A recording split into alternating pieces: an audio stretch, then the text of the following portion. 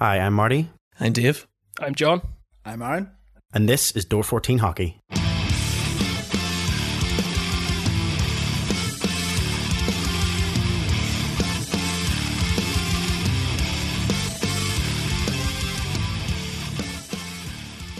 Hello and welcome to the Door 14 Hockey Podcast. I'm your host Marty alongside John. Hello. Aaron. Hey. And tonight we have a special guest from Banners on the Wall. Anthony, how are you doing? Where am I? This doesn't look like Basingstoke. You've joined us. You came from Basingstoke and you're joining us here in Belfast. Belfast in Scotland. Belfast by a 5, yeah. 5-5, yeah, exactly. I've fallen through the forbidden who... door from the NIHL into the Elite League. And you're very welcome, and we will get to that, don't you worry. For anybody who is stumbling upon our live stream, because we are live right now on Facebook, X, and YouTube, you're very welcome if you've stumbled upon us. If you're a regular listener to the podcast, which is our traditional method of communication, you will be listening to us on Friday the 25th, which means we are on the first pre-season game of the year for some of us here in Belfast. We are not affiliated with any team, we should say, but we do have teal tinted specs for some of us, anyway, 3 of us, not Anthony, and we are looking forward to the first pre-season game of the year. So some excitement tonight. Anyway, we're on the eve of hockey. John, let's go to you first. How are you doing? Finally, after the last 2 weeks of my daughter bringing a bug back from nursery, absolutely fine. Thankfully, the last 2 weeks of my life could quite happily have just disappeared, and I'd be happy to get to this point. So yes, long story short, I'm doing very good, thank you. Good. And Aaron, how are you doing?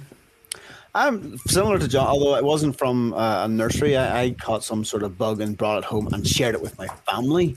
I brought a bug home from London. It's all about sharing, but on the mend. And do you know what? Absolutely excited, not only for the hockey, but hearing that theme tune again. I don't know if you saw me, Marty. I was jamming away there when that music was playing. I could. We in the admin section, we can see the little squares at the bottom, and I can see he's dancing away, which is always great. And I also find this week, from our last stream, I also find the comment section and the little admin button. So hopefully we'll be able to press buttons in the correct order today, which would be great. And last but not least, Anthony, thank you for joining us on this week's podcast. We will be coming to you and bowing down to your knowledge in a few minutes' time. But tell us a bit about yourself. You've been on the podcast before. I think we had you on once before as a pre-recorded section on our podcast itself, maybe a couple of years back. I think we were talking at the time about... Yeah, it was a while ago now. It was a little while. Yeah, I think we chatted at the time about... I remember I think John did the interview, and I think we were talking at the time about the NIHL's system about points, about penalties and stuff. I think we were talking about at that point, if I remember correctly. But you're very welcome to this week's podcast. How are you doing? Any bugs there on your side in Basingstoke? Well, I'm actually based in Southampton, so I'm even further south than that. I'm literally, if I walk too far in one direction, I'm hitting the water. No, I'm good, gentlemen. Thank you.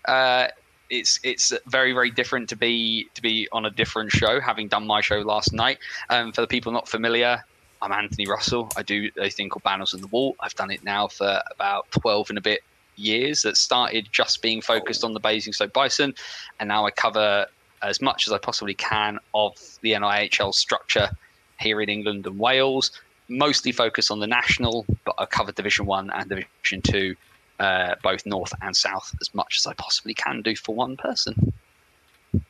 Yeah, you're a very busy man, between writing some fantastic blogs and pieces for right across the league to you presenting your own show there. Is it Wednesday nights, isn't it correct? Usually it's regularly Wednesday nights, isn't it, roughly around about there? Wednesday nights, 8 p.m. Over on the Banners on the Wall YouTube channel, the What's Current stream that's just kind of runs throughout the NIHL season. So, I mean, I'm pretty much into my kind of running now because games are going to start sort of happening. But yeah, Wednesdays at 8 is where it's going to be for the and has been for a while. Started on Periscope. Oh wow, that was a trip. YouTube is something I should have swapped to sooner, and it's worked really, really well. We had we had John on last night, the chap who runs what was EPL rosters is now NIHL rosters. And yeah, it's basically just kind of a bit of coverage of all 5 divisions. We'll touch on every single game that has been played across the NIHL the previous weekend, look forward, look back, or as I've done during this summer, shout at Planet Ice and Tony Smith, apparently. I do a bit of a mishmash of stuff on there, depending on what the situation is at the time. And we're going to get into that, a lot of that stuff. I know John, you had a couple of questions around the whole Steel Dogs stuff, and we'll get into a bit more of that, and we'll get into the famous part that I think we usually give you a brain aneurysm for, which is obviously development and Elite League. Is it development? So we'll have a bit of a chat about that as well. I'm sure you're looking forward to it. Yeah. For anybody who is new around here, though, to our podcast or the stream, Door 14 Hockey is a podcast that focuses on the world of hockey from right across the UK. We split our show into 3 periods, similar to a game of hockey.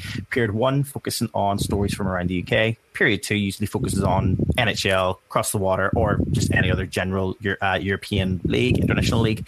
And in period 3 is our general hockey news, which is just covering up any other stories that catch our attention.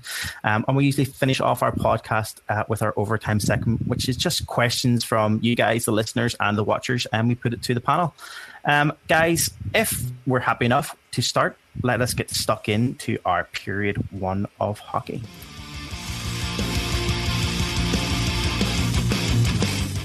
As I said, period 1 is a roundup just generally of stories around the UK. Because we have Anton this week as our special guest, we're going to start off this period with I guess kind of a question and answer session, a bit of an educational session around the NIHL and all things NIHL. First off, I suppose just to start off, Annie, we get a lot of, I suppose, listeners and watchers who we bump into at the arena or through chatting to them, whatever outlet that might be. And some of them sometimes are brand new to the world of hockey.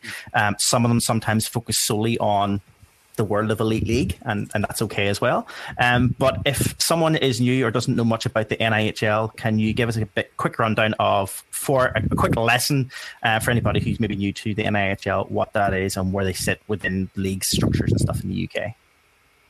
No worries. So the NIHL, apart from being a spelling mistake away from the show, is the National Ice Hockey League. That is the structure in England and Wales that sits below the Elite League. It consists of 3 tiers, 5 divisions. So what is effectively the championship of British hockey, the second tier, is what's now known as the NIHL National Division. So that is the 11, should be 12, but we'll get into that later, of the teams that sort of sit one level below the Elite League. There is a substantial gap in the number of imported players. The Elite League currently has 15. The National Ice Hockey League National Division allows you to have 3. They can all be on the ice at the same time now. That used to be a rule that you weren't allowed to do that. Now you can do. Below that, you then have Division 1 and you then have Division 2. Division 1 and Division 2 are regionalised. So you have the 1 North, a 1 South, a 2 North, and a 2 South. Please do not ask me when you look at Elite Prospects why there are 8 teams in Division 2 North and 13 teams in Division 2 South. There's just a lot of teams in the South, apparently. A lot of amateur teams in the South who don't want to even things up, apparently. Coventry's in the North, by the way. Did you know this? Don't tell them that. Everybody I tell in Coventry at the Sky Dome says they're not the North, but apparently they are. See, this is the problem. This is going to be a problem for anybody in Northern Ireland, and this is a problem I have even in my work, in my professional life. I work alongside a regional team right across the whole of the UK, and when I'm sitting in meetings, sometimes people will go southwest. They'll go, "Oh, I'm in I'm in like East Midlands. I'm in blah blah blah," and I'm like, my geography isn't great. So Coventry, yeah, I always thought that would be more south, kind of southern and not northern, but that's just me. Anybody else know their geography of England? I mean, getting into geography with regards to the island of Ireland, I think, is probably something we'll leave for for everybody. Listen, my knowledge of the geography of England, my knowledge of the geography of England stops, where the Scottish bit of England stops, sort of anything south of Newcastle. So everything's south for you, is it, John? Everything's south. I mean, I'm going to drive to Dumfries in November because with the Solway Sharks having joined the NIHL National Division, I have I've had a few dealings with Solway before this change of ownership, and I said when they make it, I was going to come. So I am now committing to driving the entire length of England. So I'm about to learn some geography, or at least where all the service stations are on the M6. So in terms of the National Ice Hockey League, obviously you've given us a good rundown of kind of how it's structured, how it sits in terms of the teams and everything else. This summer, during the off-season, Elite League fans probably became more aware. Well, I suppose for a couple of different reasons, maybe they became more aware of the NIHL and kind of how, in terms of certain things happen. So one of them would probably be the fact that a well-known Elite League player, quite a player had been batting around the Elite League for quite a while, has recently taken over there in Solway, in Craig Peacock. So that's probably one of the first things, and people were kind of like, oh, it was picked up their ears. The second one was obviously this attempted buyover that was kind of stopped, but then came through in the form of the Sheffield Steelers and the Steel Dogs agreement over the summer. What's your take on that in terms of, obviously we know there was stuff going on in relation to, the people standing in the way of saying this can't happen, it shouldn't be happening, and it finally did. I mean, what's your take on an Elite League team? I suppose the Sheffield Steelers almost, buying and owning a NIHL team? I think it's the difference here between theory and practice, right? And in theory, there's no problem with it. And also, I think the ultimately Ali Cree, who was the owner of the Sheffield Steel Dogs, is within his rights to sell his business to whoever he chooses. From a personal perspective, and there is a difference here, I think, between my personal perspective and the stuff. There's my sort of weird citizen journalist blog, or whatever the hell you want to call me, that I found out and reported. From a personal perspective, I think Tony Smith's words with regard to British players make him initially an unsuitable person to be owning a team in the National Ice Hockey League, especially the national division, where the majority of our players are British. Now, Tony may well, I'm a person who believes people can change. He may well have had a Saul road to Damascus moment, and he may have seen the light and changed his opinion entirely, as is his right to do so. But what he said about British players and the quality of the ones that are coming through, I think is misguided. I think he's wrong. I think there are players of more than enough players of quality in the national division who can step up and play Elite League, and I think they are entertaining. Ultimately, though, like I say, it's Ali's prerogative to sell his business to whoever he chooses to do so. Now, what happened with the Steel Dogs, and I will say here about the stuff that I can put on public record. There was an attempt. There was this press release from Planet Ice, which if you go back onto my YouTube channel and you look through, I did a bit of a breakdown of the league's press release and Planet Ice's press release. Planet Ice talk about the fact that there was a hostile takeover attempt of the Sheffield Steel Dogs. This is a thing that happened. This was not the takeover bid by Tony Smith. Those two things are unrelated. If anything, actually, Tony Smith has, in that particular situation, has kind of helped out, because Tony Smith buying the Steel Dogs, with as much as I disagree with some of the things Tony has said, he does at least understand the British hockey landscape, and he understands hockey in Sheffield probably better than the four of us here. So where people try to conflate those two things of the hostile takeover and the Steelers takeover, they are not the same thing. Let's be really clear there. The issue with Tony Smith taking over was a thing that was initially blocked within discussions within the NIHL National Division owners, and the reasons have not immediately come out. My understanding is that they were worried about what his involvement would look like, and that some of the feelings, my understanding, were kind of similar to mine. Like, the National Division is still a relatively new league. Taking COVID out of the way, it's only had 3 seasons, and the history of the second tier of British hockey is another great marvel that we can talk about. But essentially, the National League is developing as a product. It's a good level of hockey. I think it's entertaining, and it's on the up. And people were worried about the owner of one of the biggest teams in Britain and the chairman of the Elite League owning a team and bulldozing through and trying to get his way. Personal opinion, I think one of the things the National Division have been slowly getting better at is a bit of collaborative working. there's much more parity between the clubs at the top and the clubs at the bottom. There's difference in money because that's capitalism. But the national division was much of a closer league, top to bottom, than the elite league was, and is. But and I think they were worried about people coming through and trying to punch through and kind of upset the boat, which is still quite a young boat, newish to the seas. Ultimately, the owners have kind of chosen initially, having not wanted it, have decided that having the Steel Dogs in the league is better than not having them in the league. Ultimately, I believe that's a good decision. I think the Sheffield Steel Dogs in their various styles of play that they've had, back from Andre Payet, God rest his soul, coaching them, through Greg Wood and now to Jason Hewitt, having a Sheffield-based team in the second tier is an asset to British hockey. And ultimately, whilst I do not believe that, given his past statements, Tony Smith has necessarily earned enough goodwill from me to not be sceptical of what's going to happen, he's now the guy who owns the Sheffield Steel Dogs. He's going to have to lay out the plan. Let's see what happens, because ultimately some things in the NIHL National are 75% of a vote, some are 100. So if Tony can convince enough people around his way of thinking, then we'll see what happens. But it may not be the smoothest of sailings in the initial period, I think, until people are willing at that level to see that Tony's willing to kind of play ball with everybody else. I'm sure he's a really nice person to speak to. I'd love to speak to him. I think it'd be a really good thing for him to speak to somebody within the NIHL kind of media sphere to kind of allay people's fears. I've offered in public. I'll offer again right now. The mic is open for him to come and speak to me, and I'll have a robust and good conversation with him where we can disagree and it not be a disaster. But I remain I have a healthy skepticism of the situation. I do, however, wish the players and the fans well for this upcoming year.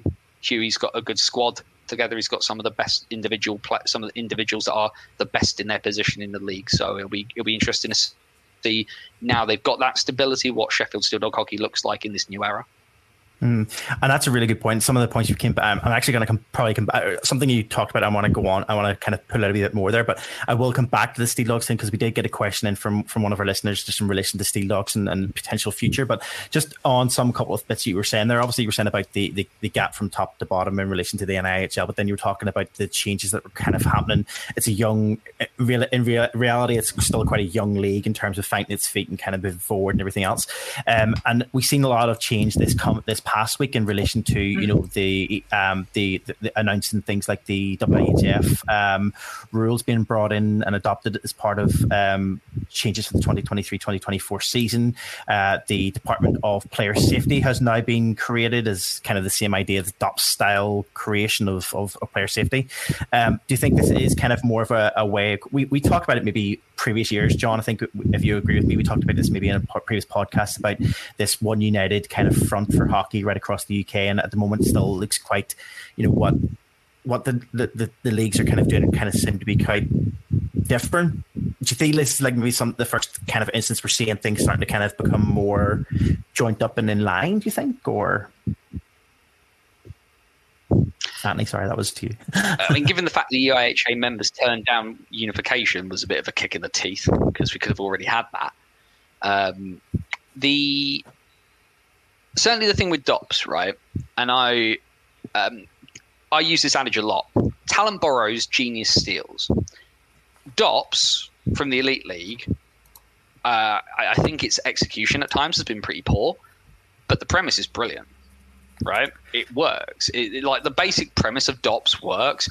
The fact they are wildly inconsistent with how they apply those rules is a thing that happens. I can't remember who it was from Guildford who didn't get a ban for elbowing a guy in the head last year when he flicked his elbow out and elbowed a guy in the head. But the idea in premise is fine. Like, it makes sense to do that.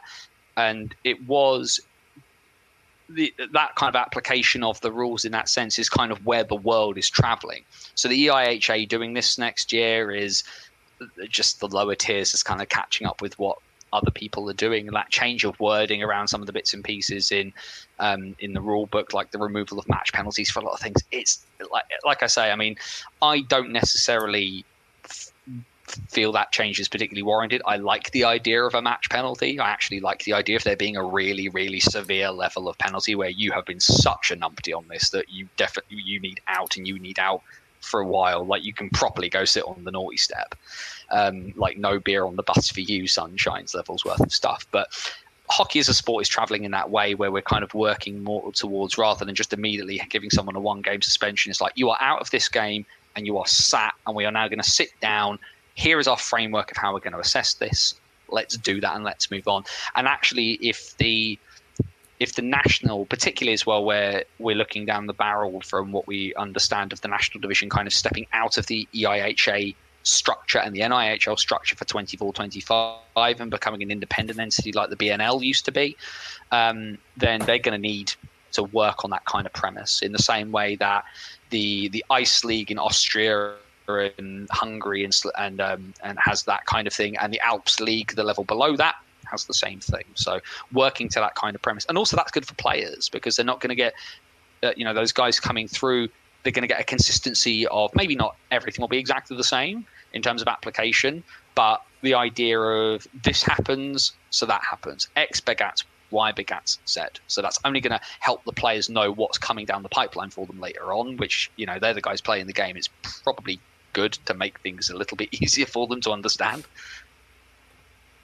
One thing I absolutely loved that you mentioned there. Sorry, you talk about options on toss rules, but bans. One that I want to see is exactly what you just said.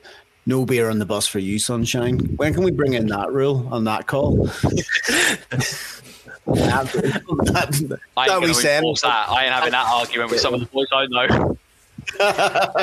I guess when they stop giving out, and it's the same in the Elite League, when they stop giving out booze and gin as a man of the match award, whenever it stops being that, and it's more just fair play to Cardiff. Fair play to Cardiff.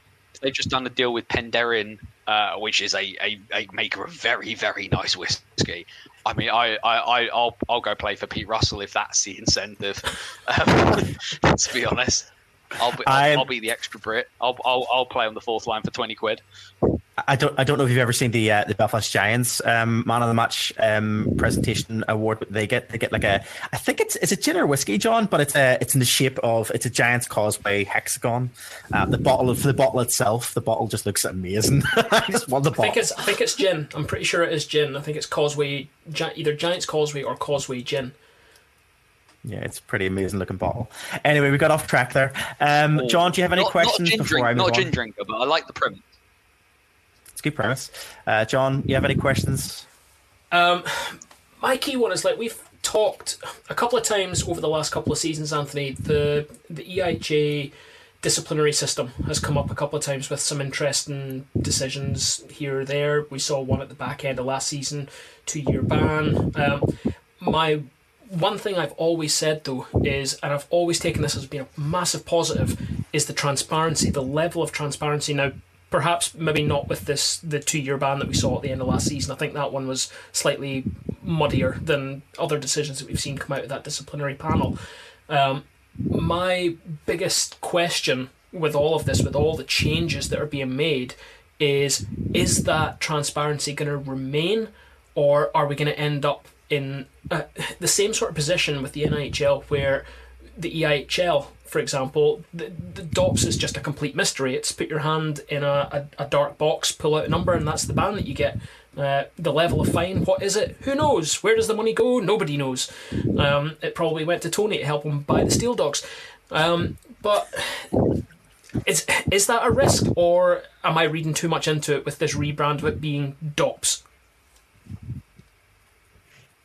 I think the thing that you are probably misunderestimating a little bit here is that that was only for match penalties. So if you got a match penalty, there was a set tariff depending on what you got the match penalty for.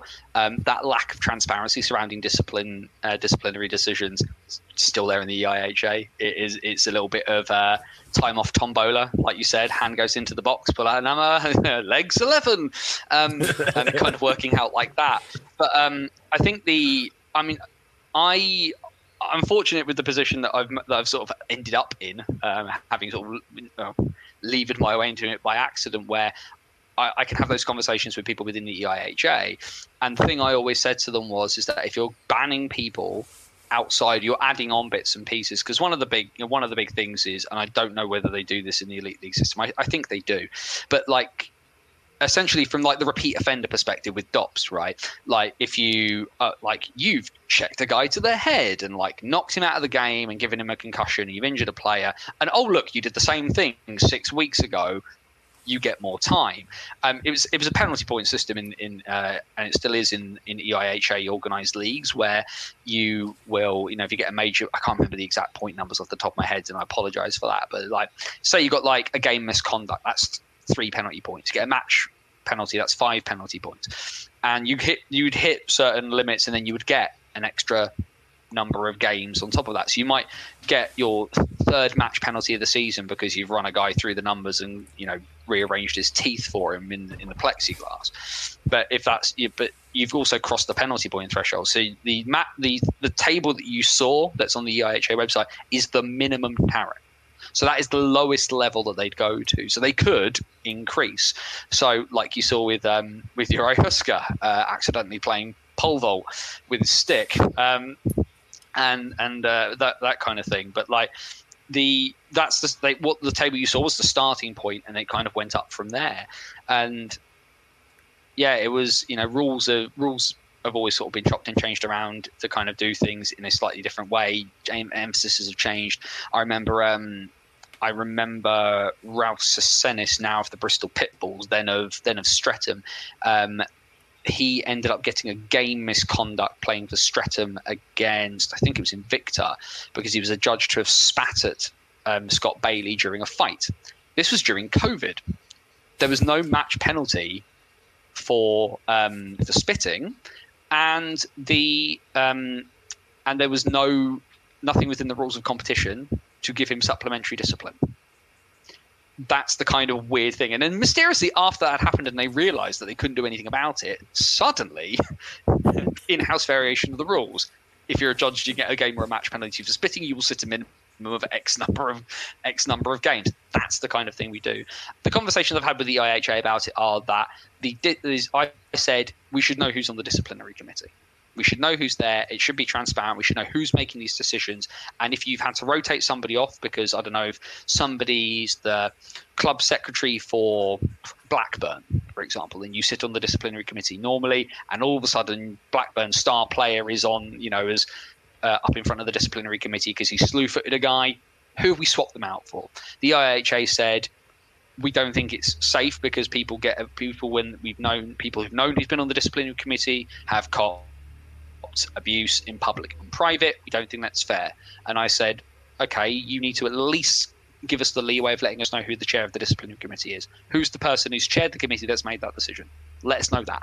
Because ultimately, they should be an EIHA functionary, and it's a name we should all have access to anyway. That's not happened. It's good to know that you've got the same issues. Actually, from us looking on the outside, it looks like you guys have got it golden, but actually, it turns out you've got all the same issues we've got.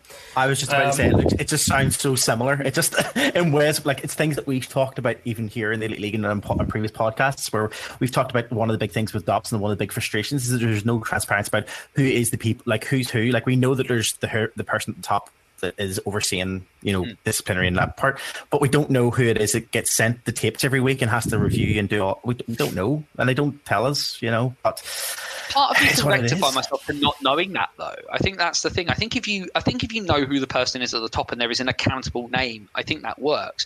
The good thing about the tariff system was a level of consistency for the most part. The bad thing about DOPS is from the outside looking at the Elite League is the consistency of Elite League DOPS is shocking. It's all over the shop. It's more lumpier than my grandma's mash. Like, and that's the thing that confuses me. Like the thing I notice is that very few people in the Elite League are repeat offenders for the most part, and so somebody will get a penalty. They'll get banned for a couple of games, and then generally, you won't see their name pop up again. But and maybe it's the curse of my own eyes kind of looking at it, but I'll look at a thing and go, that doesn't look very nice. And you'll see something that looks even worse, and it got less games, and you just and I'm sure you guys do the same thing. Your hands go up in the air, and you just go, I don't know what I'm doing anymore. I'm guessing now, kind of thing. So it's there are advantages. There were things that the IHA system did well. There are things that, like I said, DOPS as a premise is a great thing. I think it's good for the Elite League. I think it'll be good for the National League ultimately, and hopefully the whole of the IHA. I'm going to take us back to a topic that we were talking about earlier on, obviously that was the Steelers, but I'm going to bring in a question from one of our listeners. This is from regular contributor to the show, Mark, at HotDogPan67 on X, not Twitter. He asked the question and he wanted me to put it through while we had you on. His question was, with the Steelers taking over the ownership of the Steel Dogs and what feels like an increase in two-way contracts in the Elite League, we will come back to that.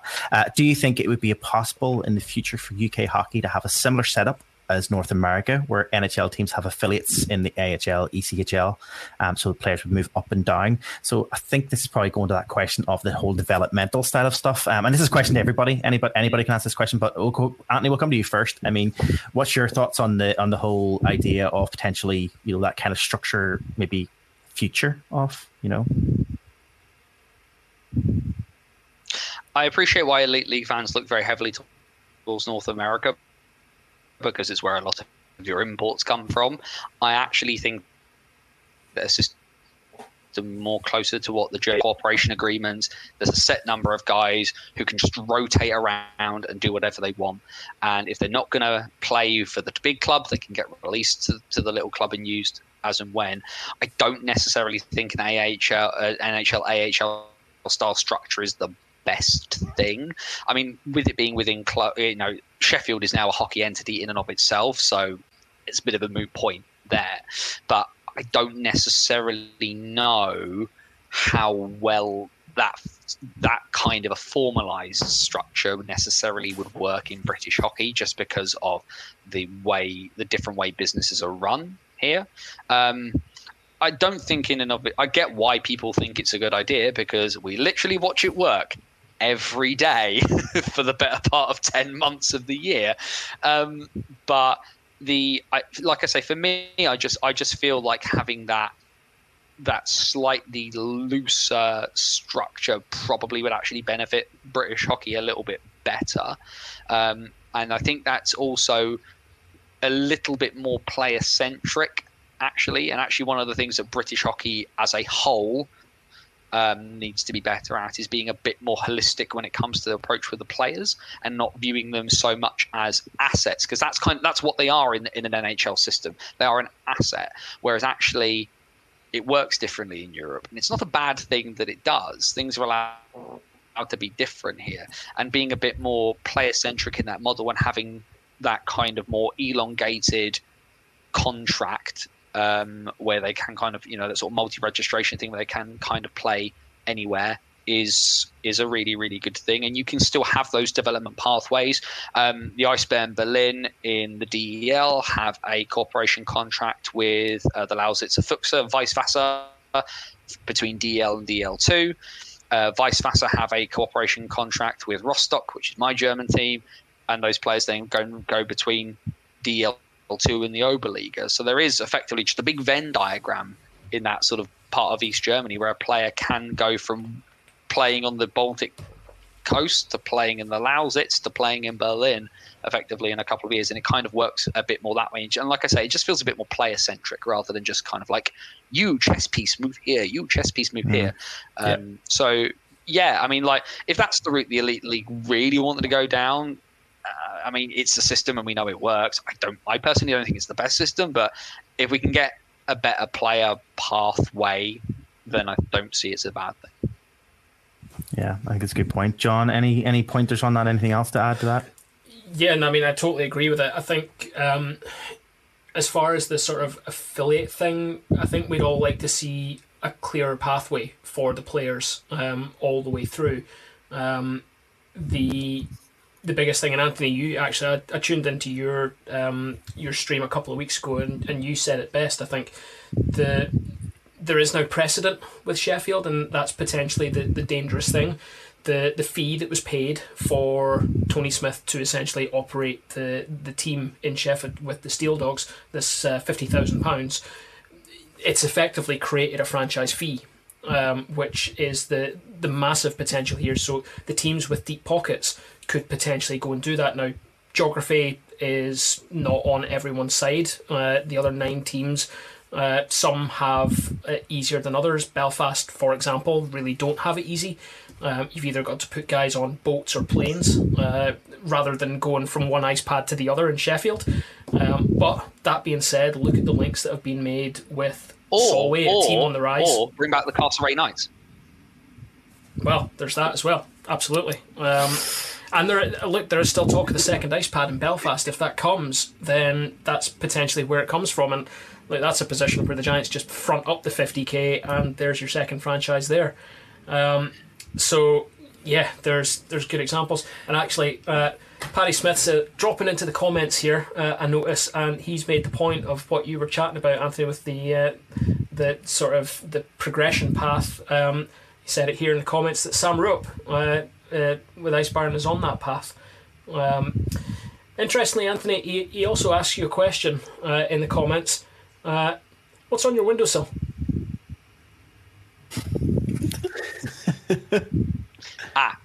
So I'll make this really, really brief. I'm apparently, in my family, awkward to buy for when it comes to birthdays and Christmas, because I like a lot of really specific things. So there is always a joke present. My mother is a woman who does not have a ton of money, but is incredibly practical. So the joke present is what my mum does for me every year. So what we have the bowling pin from my son's birthday party this year.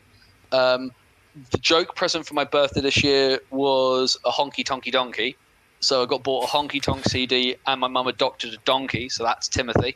I asked one Christmas for a monkey that's a monk with a key.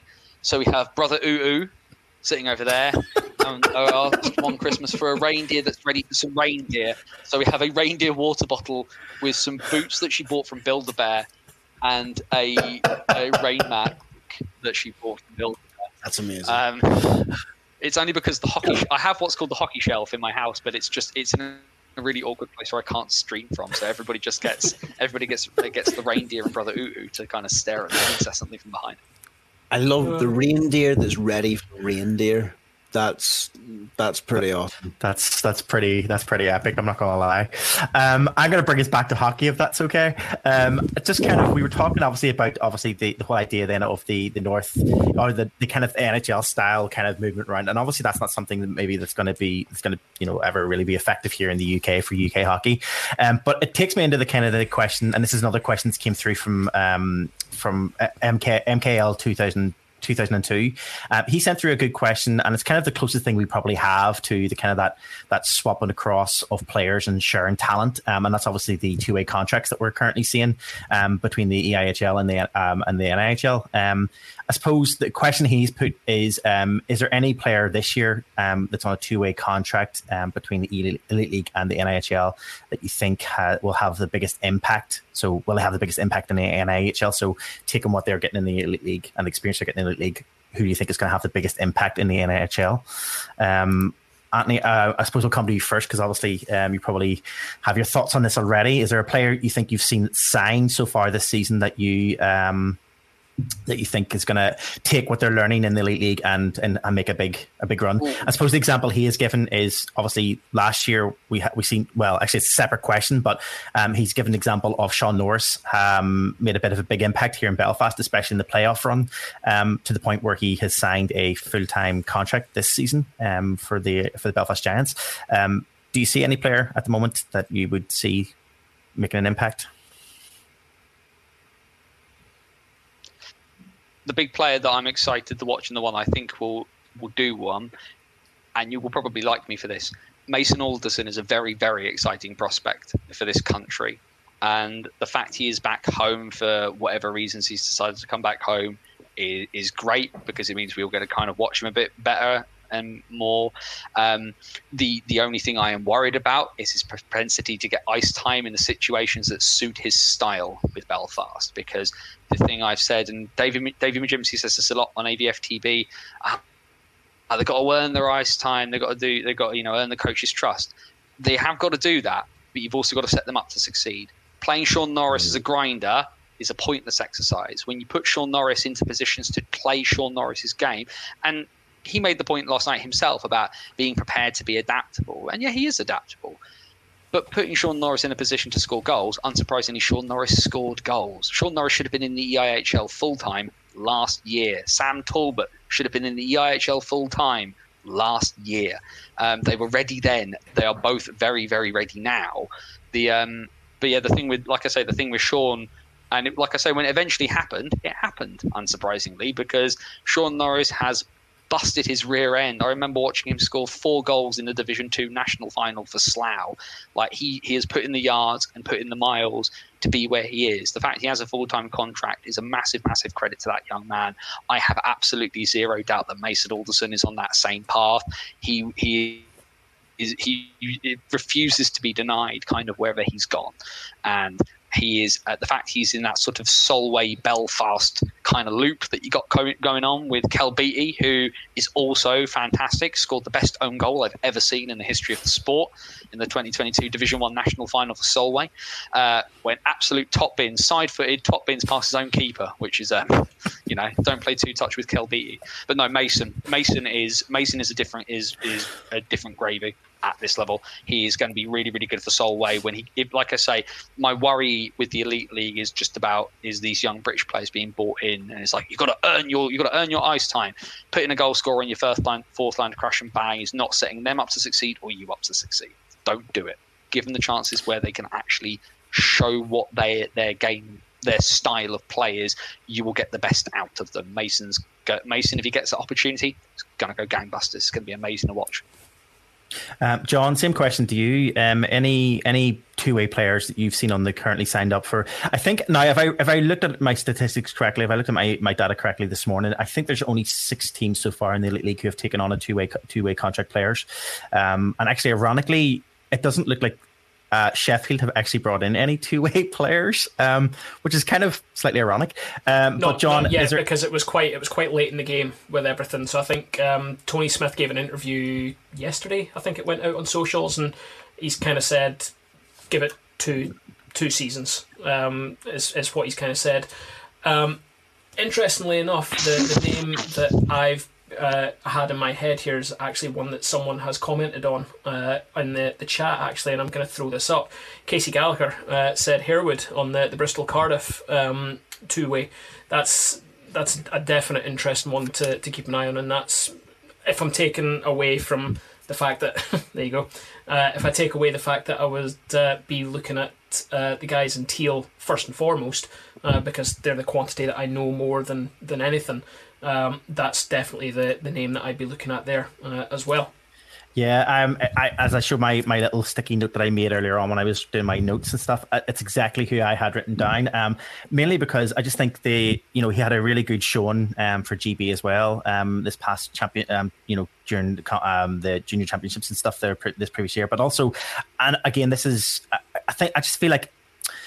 I feel like Cardiff are usually in a good position where they kind of do, and this isn't saying that other teams aren't doing it, but I just feel like Cardiff sometimes are a team that does tend to use that as those kind of two-way contracts to their advantage quite often. Now Guildford would be the same. I would say Guildford have Zach Milton, isn't it? Is going to Guildford this year and a two-way contract there. And I think again he has high numbers already in the NIHL, but I think the options there where Guildford maybe will have more, maybe give him slightly more ice time as well.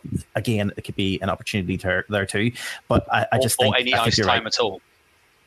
Well, I think they would. Yeah, I don't know. I just think Guildford would probably be a team that's probably more attuned to maybe giving it. I don't know. And then the other thing, and again, this is probably a controversial one. Some of the other teams have brought in goaltenders as their two-way contracts, and I mean no offense at all, and I don't mean this in any offense, and you probably understand where I'm going with this, but signing a goaltender on a two-way contract, I just feel like sometimes I think it's a bit more like lip service than it is actually, because let's be realistic, they're being brought in, some of those young lads are being brought in as like a third option goaltender, and you've already got 2 goaltenders.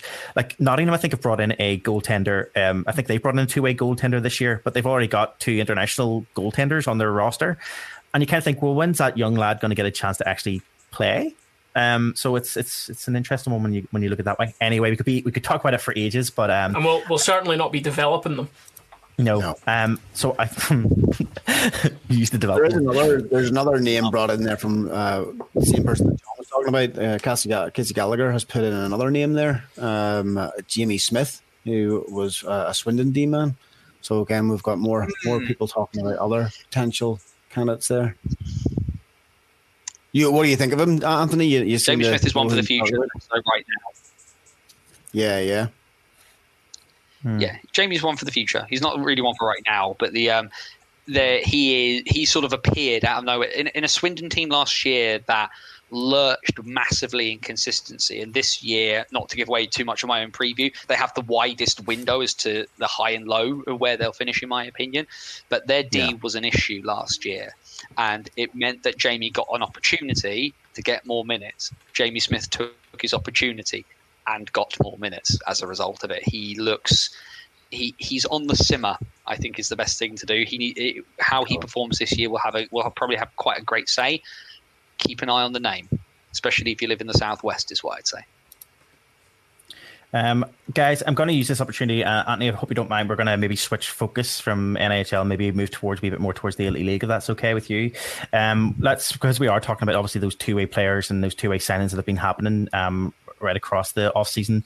I was going to hope, guys, we could have a quick look just at the current rosters, transfers that have been happening over the last month or so since the last time we were recording, and just kind of get your thoughts if anybody has jumped out at you so far. John, I'm going to start off with you. Obviously, there's some exciting signings have been happening. We talked about it in our last podcast together. Some of the teams are out this year to kind of obviously change their fortune, I suppose, and I suppose reshape how they ended their previous seasons. We're looking mostly at those teams up and around the north there, up in Scotland. We talked about how we've seen a big change there in Glasgow and the moves that we're making there, and Fife were making moves too. What's your take so far? So in the last month, is there anything in particular that has jumped out at you in terms of transfers or roster changes? You've said it right there. The biggest thing jumping out to me at the minute is Fife. I think they are going into this season, they always kind of go in as a bit of an unknown quantity, but with Tom Coolan coming in as head coach, he's made some impressive changes and seems to have made some very impressive signings.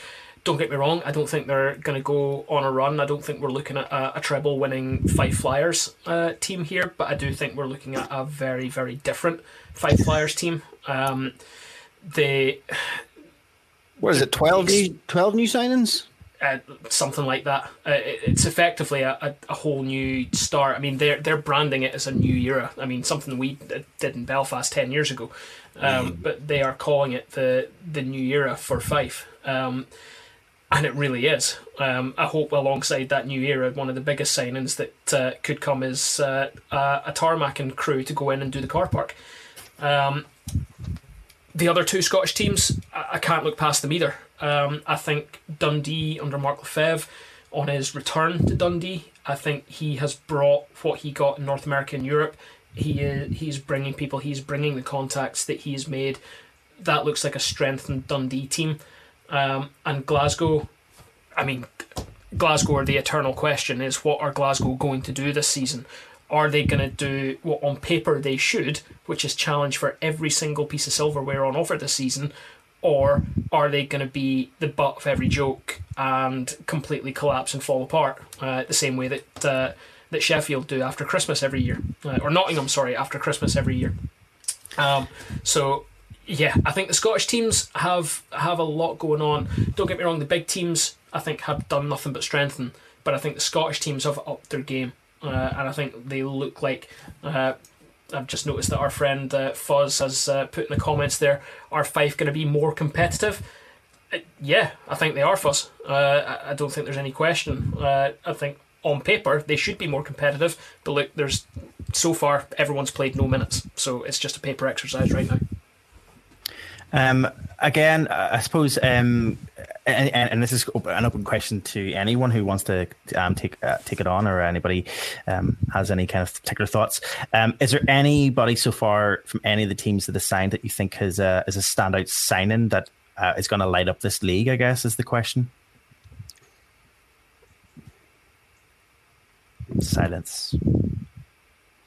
My first question, I suppose, then comes in the fact that like we have obviously Sheffield Steelers this week. The lad from Dundee who's signed, who looks like he's going to go punch everyone.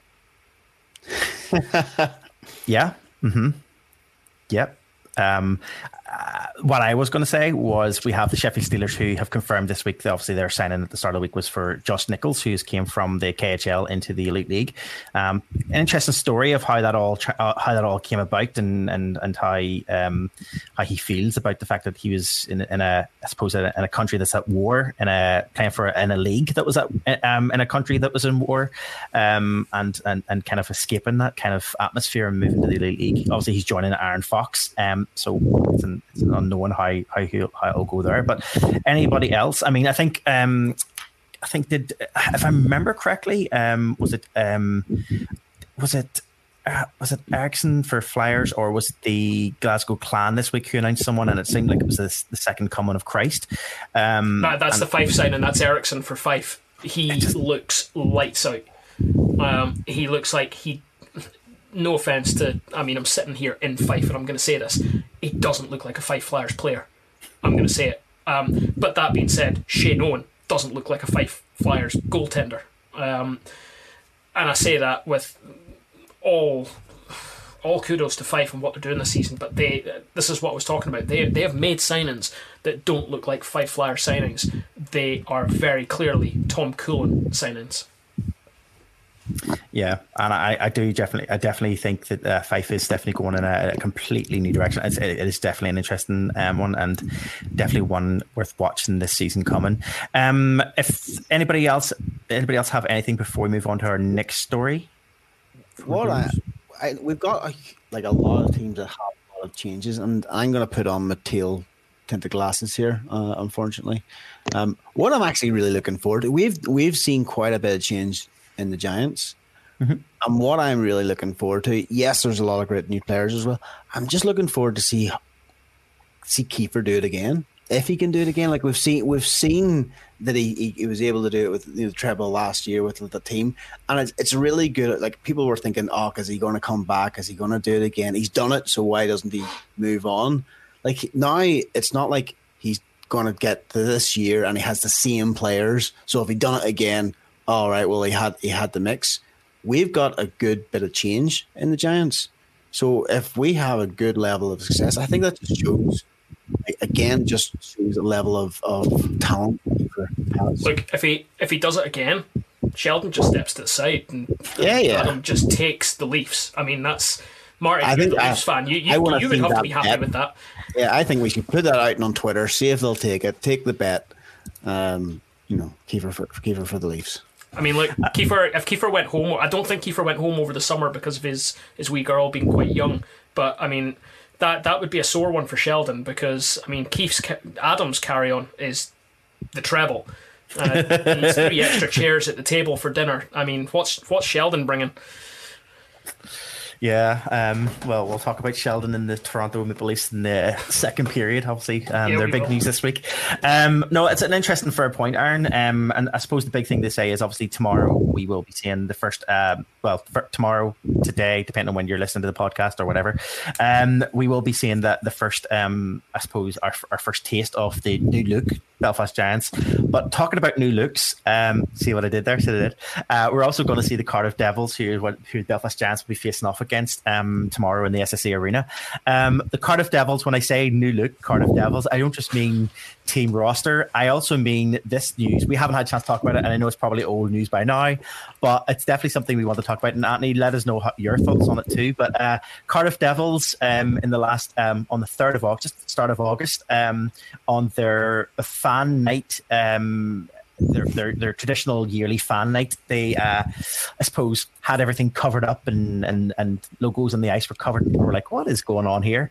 To the announcement that the Cardiff Devils were rebranding, raising hell and changing up their look.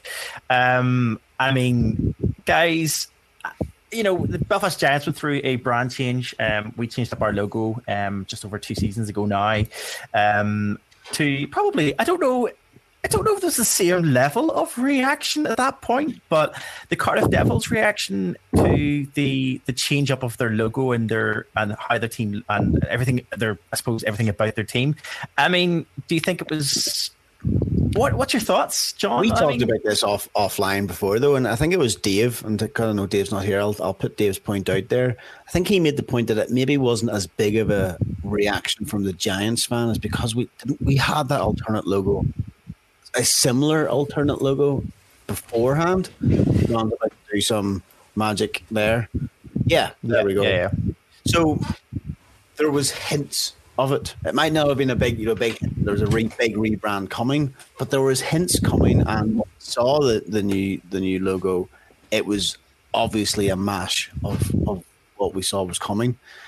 Wherewith it just looks like the poor Devils fans were caught blindsided. Yeah, it looked like you said it there, Marty.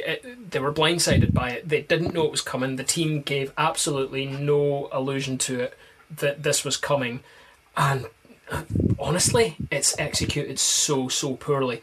The logo, all the jokes have been out there for like 2 weeks. That it looks like the laughing cow logo. The laughing cow, love it.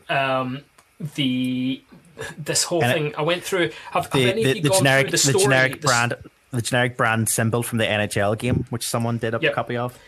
If anyone's gone through they've got a link from their designers on their website on the story about their sort of move and their story and why they've done it all. And some of the bits and pieces are just waffle. I mean, this design house have just created work for themselves and charged for it. The fact that the horns are supposed to look like a C and a D, in absolutely no way at all do those horns look like C and D. His mutton chops out the side are supposed to be flames. Well, if they're supposed to be flames, why are they the same colour as the face of the devil?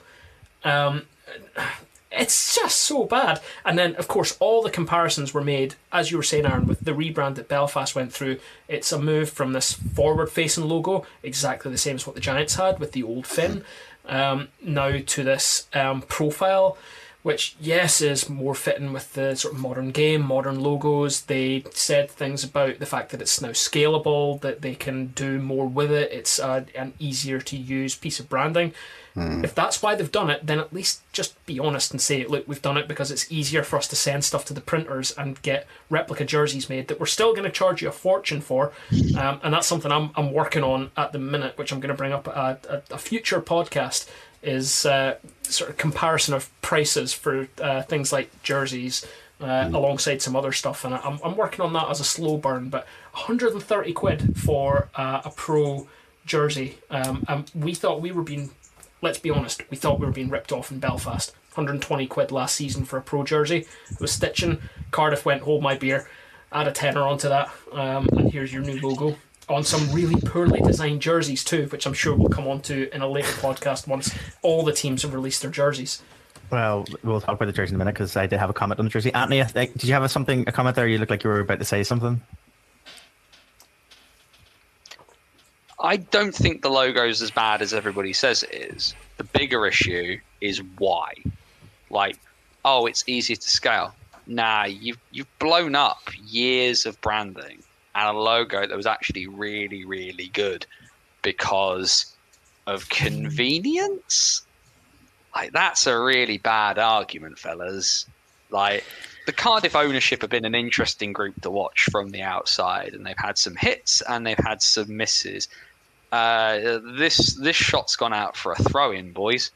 Like, dearie me. Yeah. Like, I genuinely, as a piece of artwork, it ain't that bad.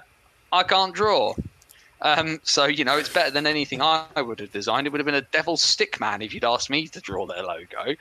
And everybody's saying, oh, it looks horrible. No, it doesn't. It looks better than most things any of us could draw. Like, there are far worse logos in hockey in Britain. Like it's not as bad as everybody says it is as a piece of design artwork. The bigger issue is just why they've done it. Like, it's nonsensical.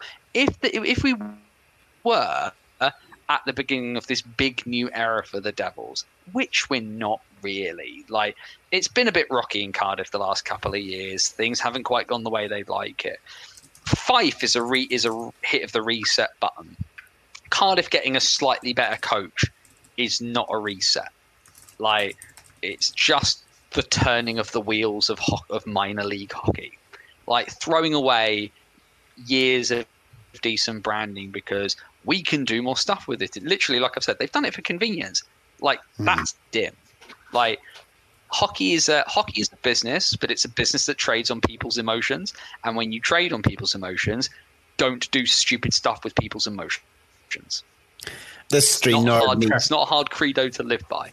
They've done they've made business for no reason. This stream nerd needs reactions. I'm as Anthony, you were talking there. I needed like thumbs ups and claps and all that kind of stuff. I was thinking the exact same thing.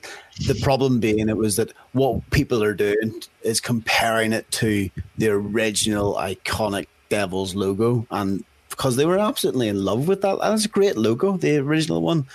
And then when you see the new one, you're like, I stand the Devils logo as it was. The 97 to 2003 logo was lights out, probably one of the best in the Elite League.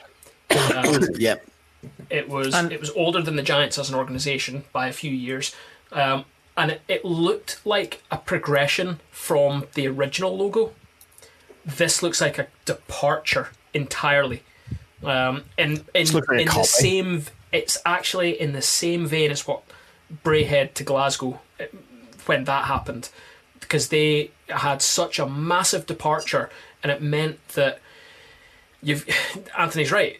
Hockey and sport is emotional, and people wear the colours of their team. And yes, we had a fairly substantial rebrand here in Belfast, but I think because generally speaking, colour stayed the same, and the logo might have changed, but nobody feels out of place wearing an old jersey in Belfast. And I'm not suggesting that anyone in Cardiff is going to feel out of place wearing this new logo if they choose to part with their money for it. But when you've got such history behind, like an entire generation have only known this logo, and that's a tougher pill to swallow in a league of this size. Like we're not the NHL. The Leafs, they change their logo every year and change the pattern of the leaf a little bit. Some fans go absolutely ape about it. Sometimes it actually looks okay, but there's a tradition of updating and changing, but not a rebrand like this. And I come back to what Anthony said.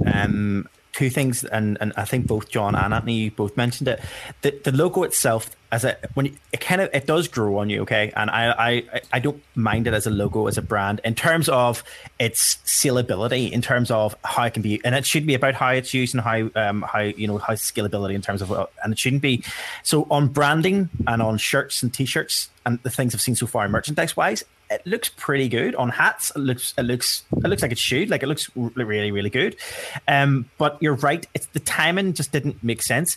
I think if they were going to go for a brand change of this magnitude, of this big scale, what really should have happened was when Todd Kelman and that ownership took over, back when they took over, they should have thought about the branding at that point so that it was like a new. This is the Cardiff Devils. I know, Aaron, you're shaking your head because it was already. I said no. Could you imagine new ownership? By the way, the first thing I'm doing is I'm changing the logo. Well, do you remember the past? Do you remember the past and history of the Cardiff fan base? I mean, they drove out an owner. I just think if you're gonna be coming in, you're gonna be making changes. It's a brand new start for a club. Then the brand new start should come with a brand new logo at that time. And I just think maybe, as you say, Anthony, I think you hit the nail on the head there. I think it's wrong timing for it, and a mix of that and blindsidedness, what we were talking about earlier on. We could talk about this forever, and we will see whenever sorry, Aaron, go ahead. Before we move on, there is another, just because I'm keeping an eye on the comments, Casey Gallagher has another comment for us, another question. Do you see them potentially switching back to the previous logo within a few years? Jan's rebrand looks good, though, but I'll say the Devils logo is growing on me, especially with the recent video of bounce training. I've got to admit, I don't think they might do a like what we do like legacy jersey every so often, don't we? Oh, yeah, we'll do like a legacy. Well, don't get me started on the legacy jersey because we had a legacy. we had a throwback jersey that's not a throwback jersey again. We had the legacy retro throwback last season in January or whatever. March last season we had it in the Elite League. It was like a retro weekend. What did the Belfast Giants? The Belfast Giants have a perfectly good like alternative logo. Like our old logo is still perfectly good. We can still use it. Why didn't we just design it? Or don't get me started. Don't get me started. Let's not get me started. I used the pivotal word there, legacy. Let's move on from legacy jerseys. I don't think so, Casey, to be honest with you. I don't know what anyone else thinks, though. Yeah. That was the sound of a car crash of a conversation that I think we just need to get some therapists in for, fellas. That's what you're here for, Anthony. Yeah. Well, I was going to say the thing I picked up from this conversation was pro jerseys. Who's paying £130 for a pro jersey? Because, spoiler alert, unless you're a pro, why are you bothering? Why? Wait, hang on. This way. Why? You're all pointing in different directions. I'm trying to find which. Hang on. Oh, this way. No, wait. This way. John. It's like. You I haven't yet. No, I haven't. That's a replica. No, that's a replica. Dave's definitely bought some. Dave's bought one. Dave has. That's just the screen print. No, don't get me wrong. Because Norris weird. That's an odd thing to do. Like I bought game worns when we were in the Elite League. I have game worns upstairs from when we were in the Elite League with fight straps and stuff. I have a Brad Cruikshank game worn from when he was in Coventry when they won the title. Sorry, Belfast fans, 2010 was fun. There's a story about that for later. But like, if it's a replica pro jersey, seems a contradiction in terms, and like a fool and his money is soon parted, right? 130 quid for a pro replica. Okay, I have some magic beans to sell you. That'll be me. Look, we've chatted. So the end of last season, we love when someone comes to play for Belfast and wears the number 14. So of course, when Norris stepped up and put 14 on, we thought, right, okay, looks good. Through the playoff run, wow, he's really good. And then through the summer when he was announced as being signed, I'm pretty sure all four of us, and maybe not Dave because he already has his pro jersey, but at least me and Marty have already said, yeah, it's the Fry meme. Take my money. Hurry and take my money. Well, I did say a 14 jersey, but I didn't say pro. That's the one thing I will say. Now, the one thing I will say about the pro versus the pro replica versus just the standard print replica, I know you're saying about the price of money wise is a big difference, and I agree. Yeah, it's a massive jump between having £60 and £120, so it's always double the price. Is the quality worth the price that you pay difference wise? And you're probably thinking, well, why do you need it if you're not going to be wearing a pro? The quality is significantly better. Like, I mean, that the stitched on logo, the stitched on names, numbers, nameplates, and everything else you got on it, it is significantly different. Like, I mean, it's night and day. I mean, the arms on the standard replica jersey of the ones that we're getting from Warrior, I think, isn't that who's designing ours? They're so short on the replica, like just standard £60 ones. They're so short, but whenever it comes to the pro ones, they're proper length, just everything about it. There is a different quality difference, but I don't know if I don't think I would part the 120, which is probably going to be 130 this year. Let's be honest. Do you know what? The biggest part of it is that we're just jersey nerds. We are. Yeah. Dave's horrified. He's just messaged saying that there's jersey talk, and I'm not here, and he's not here. Well, yeah. That's right. Sorry. There he is. Hey, Dave. Anything else before we move on to our last story for this period? Nope. Great. We will come back to jersey talk. Thank you, Anthony, because we will definitely come back to it before the season's out. Because once the teams start to release their jerseys, we'll start to kind of compare and contrast and have a look and see what we think in terms of those. And I will make sure I let you know, Anthony, who in this team decides to buy a replica pro jersey. I'm sure John will. Okay, let's move on to our final story of this period. John, I think you added this one in. Do you want to take this one? Yeah, just very quick. Just wanted to mention that a couple of weeks ago now it was announced, I think just after our last podcast, it was announced that the Elite League have hired someone into the position of Head of Commercial Operations. And it's someone that we know quite well. It's Mark Brooks, is back in ice hockey. He's back with British Ice Hockey. If you're from Belfast, if you've been a fan of Belfast for anything more than about 4 or 5 years, you'll likely have seen Mark around the rink, around the arena. Mark was with the Belfast Giants organisation from, I think, quite a young age, actually. I think he'd been a volunteer and then got a position with the team. And I'm going to mirror some comments that the AVFTB guys said yesterday. We wouldn't be in the position where we are now with things like access and just having the balls to ask the question, can we get access, if it wasn't for how good Mark was to us in the first year or so of Door 14.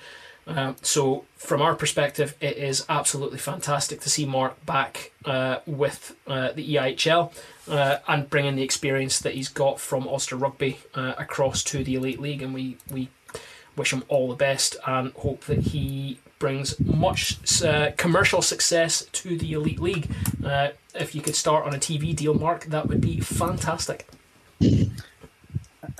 Yeah, sentiments are correct, John. He did give us a step up into the CHL. Was one of the ones as well. He made sure we got our media credentials for the CHL. So we were always thankful for Mark because he was always willing to kind of have a chat with us about stuff and help us out whenever we needed it. So fair play. It's good to see. Although it still hurts my heart when I see him today posting stuff about the Sheffield Steelers. It's kind of like, it feels a bit dirty that he's posting stuff, but he has to now. Yeah. Anthony, we are moving on from period 1, which is our local hockey. You're very welcome to stay if you'd like to stay. We're going to move on to period 2, which is our obviously stories from across the pond. It's up to yourself. If you're happy to stay, you're more than welcome. I wore the t-shirt. Well, there you go. There we go. That was going to be my next question. That was going to be my next question when we were moving into the next period. Was going to be, do you have an NHL team? So there you go. You've answered that question for us. Great. Guys, then with that, we will move on to our period 2 of hockey.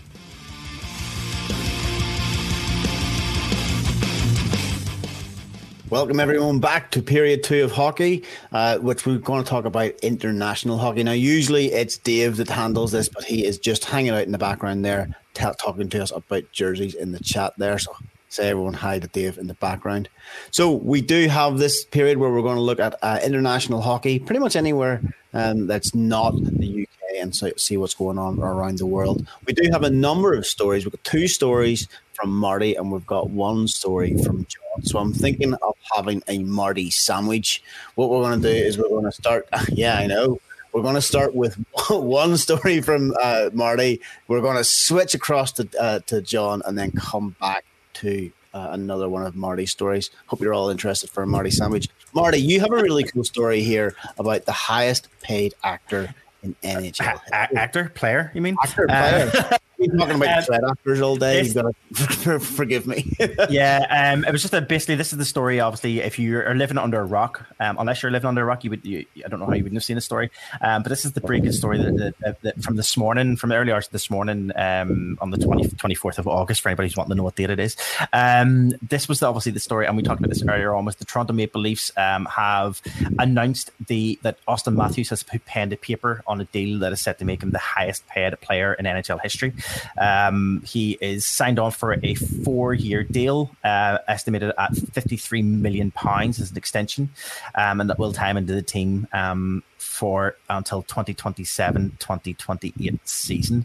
So that's 4 more years. Now, it's massive amount when you think about it in terms of the next player down after Matthews is Nathan McKinnon, who is on 12.6, followed by I think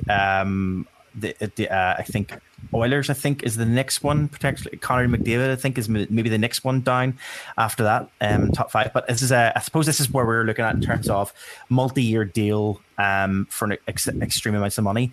The reason why I'm bringing it up is 2 things. Obviously, it's a massive coup for the Maple Leafs. I don't know if he was ever planning to maybe look outside of the Leafs, but obviously it's a massive coup for the Leafs to have that knowledge. They've signed up the most, the key player, their captain, and everything. They're the most influential player they've had in such a long time, and they've been able to kind of cement him for 4 years.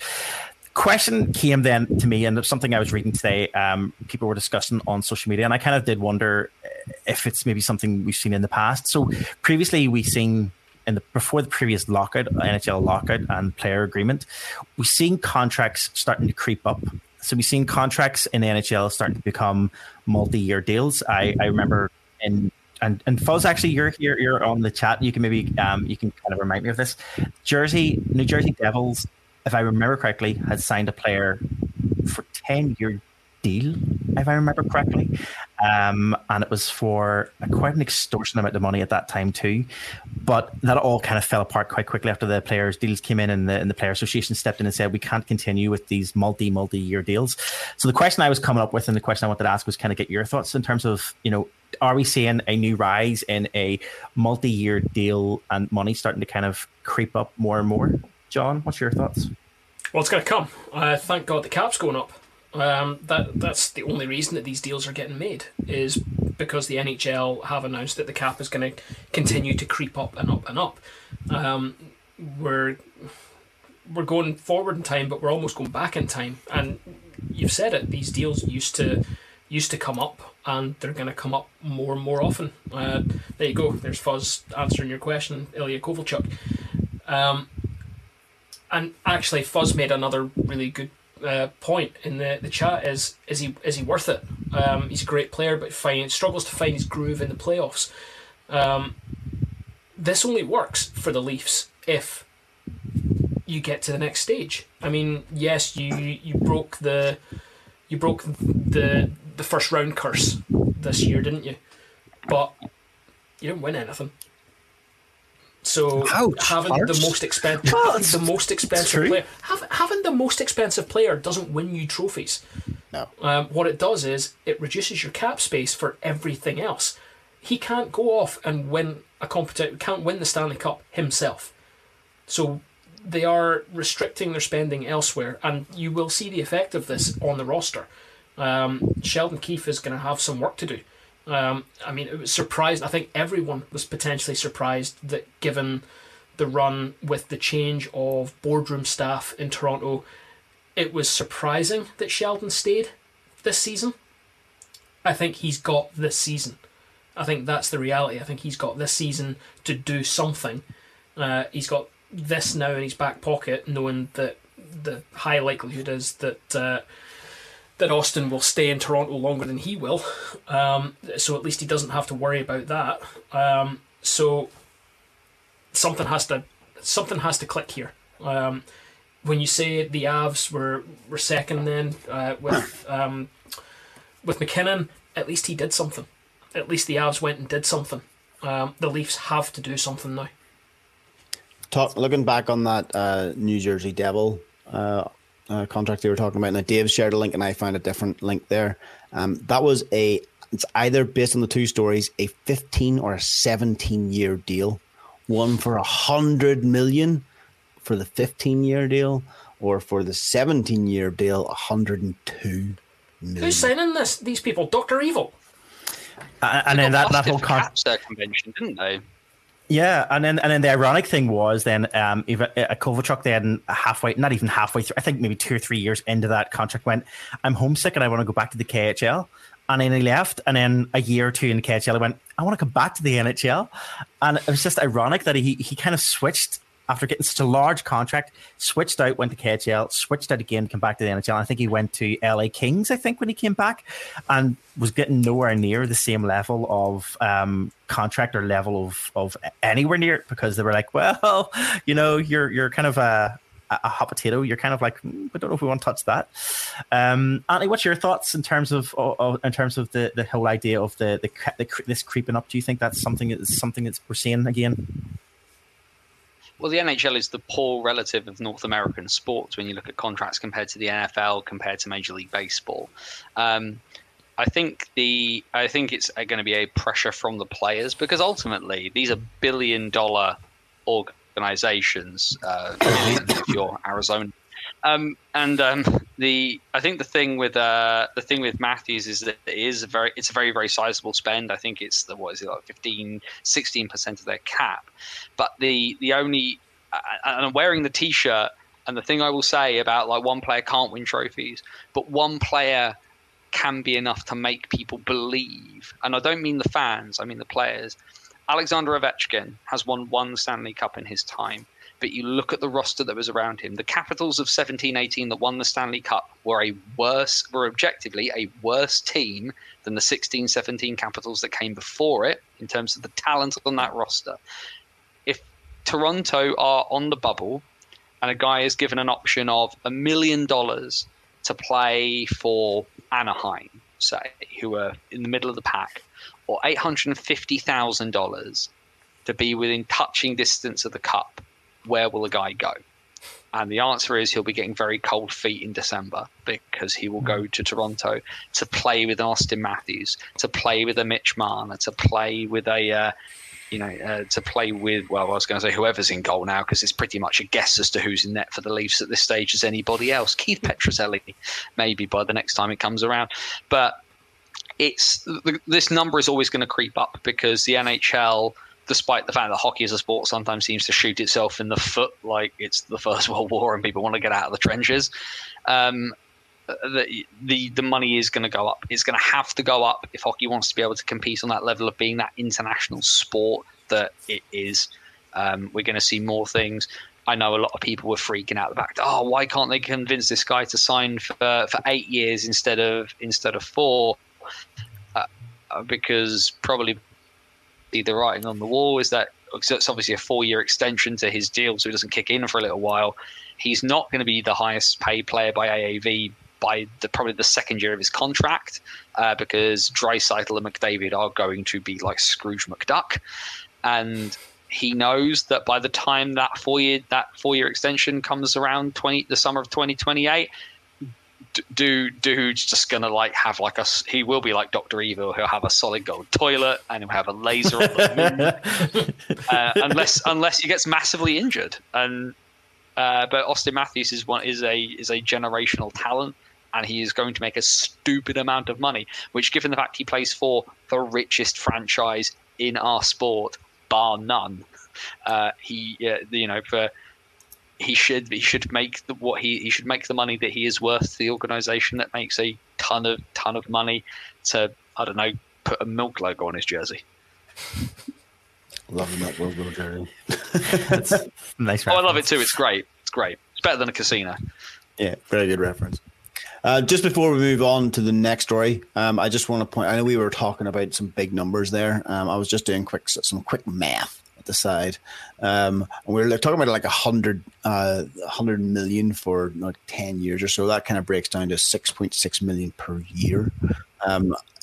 With the Austin Matthews contract, it was only for 53 million only, but it was only a 4-year contract. So that kind of breaks down to 13.2 or 13.25 million per year. Yeah. I know. That's a sizable chunk of change. You said it's not. He could probably just about afford a ticket to actually go and see a Leafs game. Well, that's very true. Anyway, so we now have a good base for our Marty sandwich. We're going to pivot across to John for the fill-in. So we're going to talk about. It sounds so wrong. The IHF World Champions schedule release. John, it's over to you, buddy. Yeah, so the 2024 IHF World Championship game schedule has been announced. Nice easy run in for GB, lads. At Prague Arena, the competition will be split over the two pools between Prague Arena and Ostrava Arena. Obviously, we're going to concentrate on what Great Britain are in Pool A. They will play on day 2 of competition with a very easy first game against a small hockey country called Canada. I'm sure that's bound to be a surefire win for GB there. So interestingly enough, so they've also released the pricing structure for these games as well, about sort of essentially how much it's going to cost to go and see these games. So, for example, the opening game of the competition, Switzerland versus Norway, is going to cost in Category 1, so the most expensive tickets, just over 4,000 kroner. Or Czech something. Is it kroner?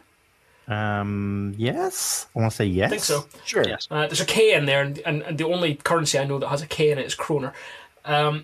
The Great Britain game has been put down as the family game the next morning.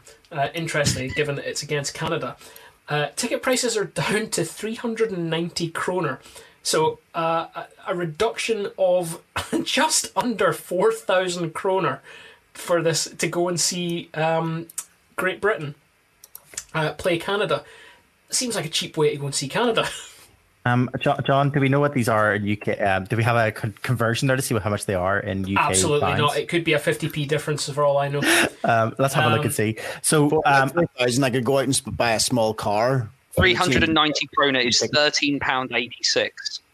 That's cheaper than an Elite League game. that's yeah. There you go. When you see the comparison down is 4,000, 4,000, which is, I'm just looking now, £148 for the first opening game, first two opening games. There's no way I'm paying that. Yay! Aaron appreciates that, I'm sure. So to carry on with the rundown of how Great Britain's games will go, their first game then is on the Saturday, as I said. The Sunday, they will then play Finland. Their next game then is a couple of days later on the Wednesday when they will play Switzerland. Then, thankfully, they get another day's rest before on Friday they will play Denmark. Next day, on Saturday the 18th, they will play Czechia. A day's rest again before they play Norway. And then their final game the following Tuesday is against Austria. And once again, Great Britain have been selected in the family-friendly cheap game on the final day. So interesting, clearly interesting decisions being made there about what teams will play in the family-friendly games. So guys, that's Pool A, that's GB's running. What do we reckon? They're definitely making it to the knockout portion of the tournament, aren't they? Sure. Silence speaks volumes. With the best tickets they can get in the front row to watch it. Absolutely. It's a tough run in. It's a bit of a tough run, but there's 3 winnable games in there for me for GB. I think there's the potential. They've just got to perform. I think it's probably the big thing there. An absolute worst case scenario, that last game with Austria is going to be a must win, irrespective, I think, potentially. So I will watch it with the Austrian commentary because I prefer German commentary to British commentary a lot of the time. Thank you to my VPN. But yeah, that's that. But the bad stuff's out the way quick. Fair. Get the first couple of games out of the way, grit your teeth, take your medicine, and then switch on and then push on from there. Or they're about to spring the biggest surprise world hockey has seen since the 40s. I like the really positive upbeat there. It's like, you know what? It's not the worst thing in the world. It's, hit the wall hard first and then tell our stories. I like that. I would completely agree. I mean, it's, we kind of maybe go in with a bit of doom and gloom because we're thinking obviously that they're up against a big ask in terms of when you see the big names, the big teams they're playing up against, and it's fantastic to see them playing up against the big top countries in terms of Canada and the likes of that, and it's amazing. But I think you're right, Andy. I think looking at those fixtures and looking at the way they're working and how they're shaped up in terms of the gaps and stuff between breaks as well, I genuinely do think I want to be positive in thinking that they could pull at least 3 maybe out of the bag. I was hoping maybe 4, and it's piqued my interest. And it's definitely one of the ones I will be like. I'm looking forward to the World Championships next year, for sure. And I just, we never know. You never know. Yeah, I think and that's May what I would next say year. is May next year. May. Yep, May next year. I think the one thing I would say is, I know we probably know what the result will be, but the fact that we are playing Canada in not just our first game, but their first game of the tournament as well. Let's just say it could be an entertaining game. I wouldn't want to hit them when they're hot. I'd rather get them right at the start of the tournament. Now, it might be wrong. It might be that they've got Canada arrive with something to prove. But so do Great Britain. Great Britain have got to prove that they belong in this pool. That they've come back here for a reason. And you never know. Like Anthony says, this could be the biggest upset since the last gold medal. Cool. So we'll move on. We do have one last story, but Anthony, I'm just going to ask you. I know that we don't have anything in the running order here from yourself, but I was wondering, have you seen anything in the international hockey that's really piqued your interest in the last week, month, maybe, since the last time we recorded? Putting you on the spot, I completely appreciate the big thing for that. me, fellas, is this. No, the big thing for me is this weekend. The AIHL finals. Australian hockey comes to its conclusion this coming weekend at the O'Brien Ice House in Melbourne. They have the Australian League is decided. They have a regular season, but it's all decided off the back of their playoffs, which was slightly expanded this year. But 2 semi-finals on the Saturday, final this coming Sunday. We're going to have, there's a few guys from the AIHL who are going to be making their way over to NIHL teams. I've been a watcher of Australian hockey since, since the early 2010s, and so I'm looking forward to seeing how the season shapes up. It does cost. Though interestingly, this amateur league of about sort of 10, 12 teams, they have this really weird thing where they have like a game center where all the teams kind of film their games all by themselves, and then you can watch it all in one place at the same time. You just pay one price, right? And you can just watch whatever you want at the different times it's on, and then if you miss a game, you can just go back and watch it. Like, it's really crazy, isn't it? Like, what a weird idea that no one has ever thought about doing anywhere before. For £60. Actually, no, tell a lie. It was 60 Australian dollars. So it was 42 British pounds to watch this. But for folk who are interested, I think you can get like a finals pass for like 20 Australian dollars. The first game is going to be a bit of a tough one for you because the Sydney Bears take on the Melbourne Mustangs at 5 o'clock in the morning on Saturday. But at 9:30, you do get the CBR Brave and the Perth Thunder, followed by the final on Sunday. Or if you don't have money and you want to, or you don't want to pay for such things, the New Zealand League, they stream for free on YouTube, and those games will be facing off anywhere between kind of like 5 and 9 o'clock in the morning, Saturday, Sunday this weekend. So there's tons. If you want to watch competitive hockey right now and you aren't fussed about preseason in the Elite League and people laughing at Cardiff's logo, go hunt it out because it's there to watch and it's good fun. And if nothing else, listening to Australians commentate on ice hockey is hilarious. But the guy I know the guys who are going to be doing the commentary this weekend, and they're great, so it'll be fun. Awesome. 5 a.m. face-off is like it's just made for the way that my daughter is sleeping at the minute. You actually, and Anthony, you read my mind when you were talking about the playoffs. I was like, and how can we watch this? And you were like, hey, there's this a really amazing location to watch all of these matches. Loved it. So you read my mind. Thank you so much, man. AIHL.tv. It's in there. It's great. John, make sure you've got that written down for the website. Mate, I've already followed them on Twitter from Door 14. On it. Marty, let's finish off this Marty sandwich by bringing it back to yourself by talking about the Canadians prospect, Logan Malo. Yeah. We've talked about this name before. This is kind of, obviously it's a serious enough topic, a serious enough conversation, but it's something that's worth mentioning because obviously there's a big decision had been made for this young player's career this past couple of days. Logan Malo is probably not a strange name. Maybe some people don't know the story, but we talked about it on this podcast back about 2-3 years ago now in 2020. This is a young lad who was eligible for NHL draft as a prospect, and unfortunately he was playing at the time when he was playing in Sweden. He was 17 years of age, and he was convicted in Sweden for sharing without consent a photograph of a young lady that he was with at the time.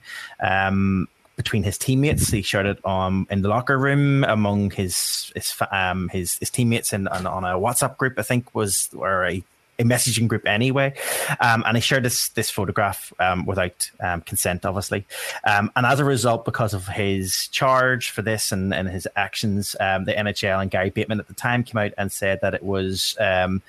I suppose it wouldn't be an appropriate thing for him to be moving forward, but also at the time, Logan Mallow took himself out of the running as well and said that he doesn't deserve an opportunity to, I suppose, be involved with an NHL draft given what he had done.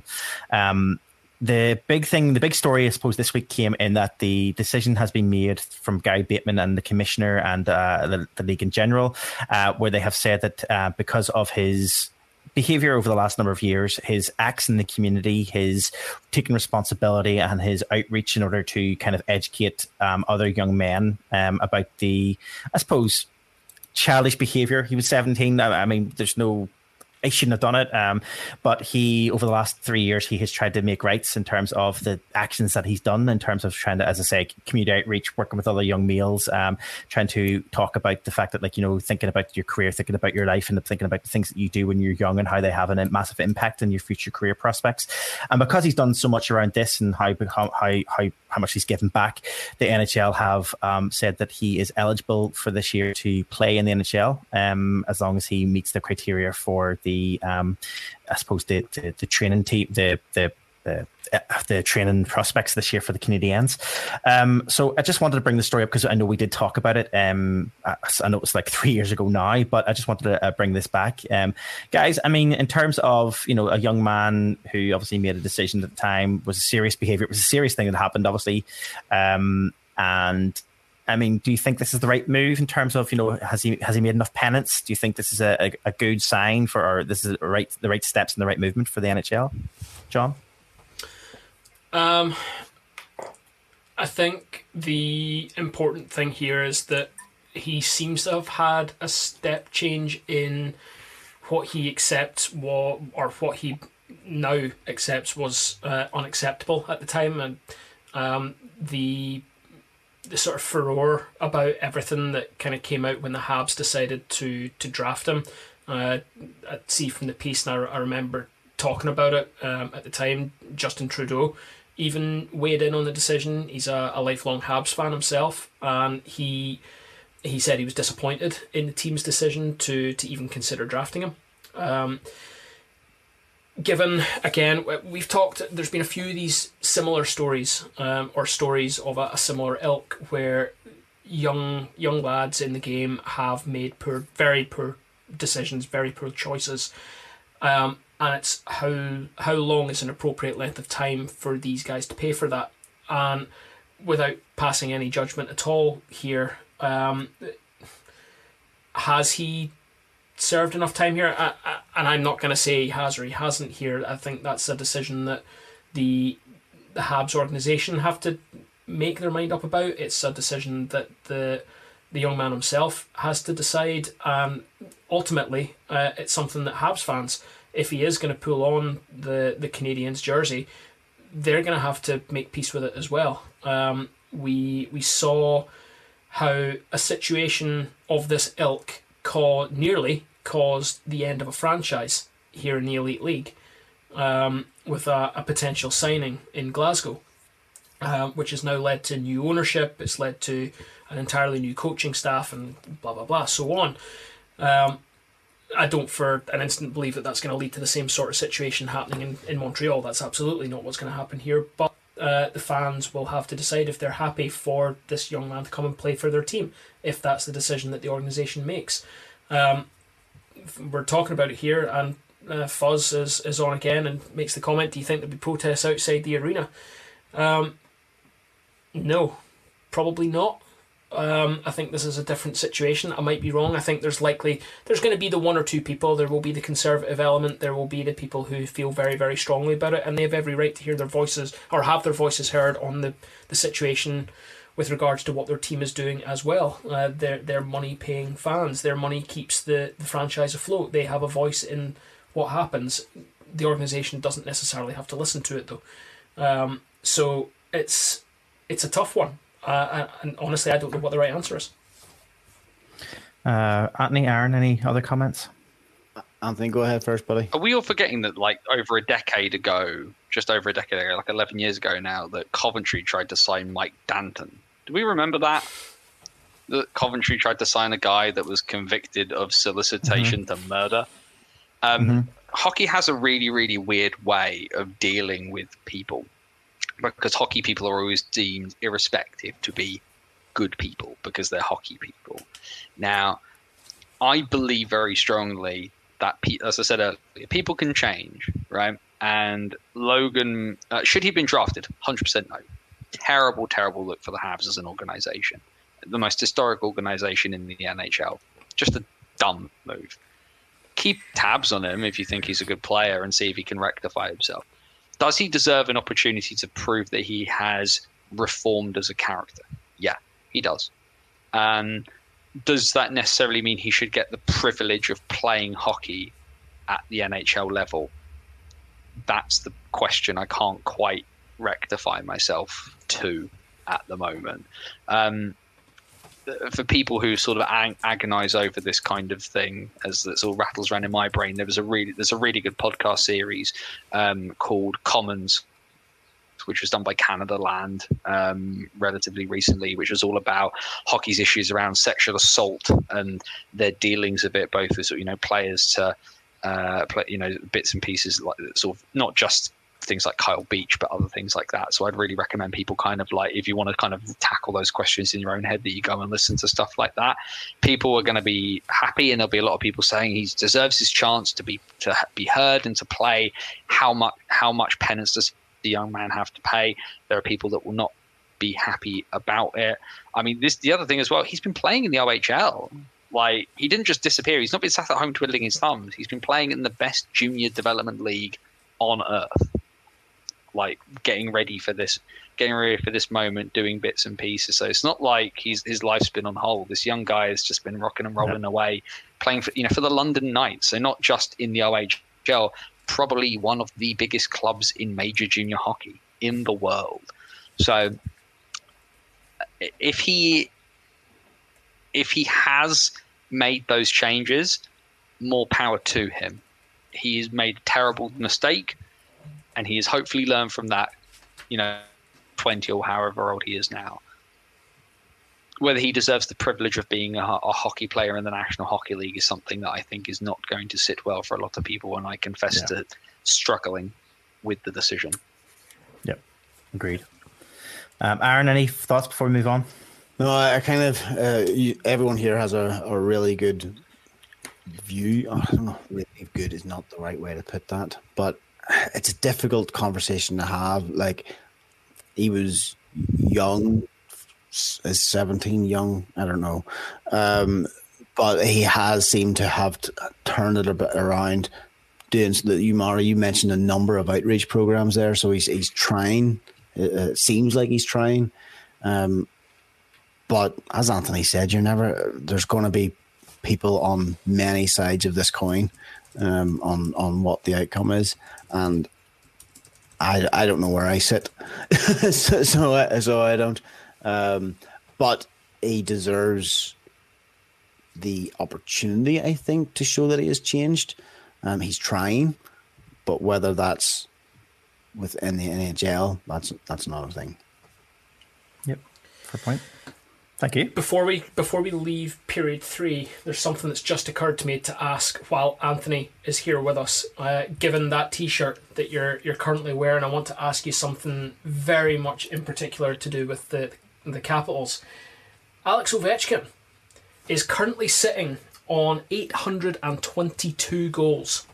He is currently 73 behind the Great One.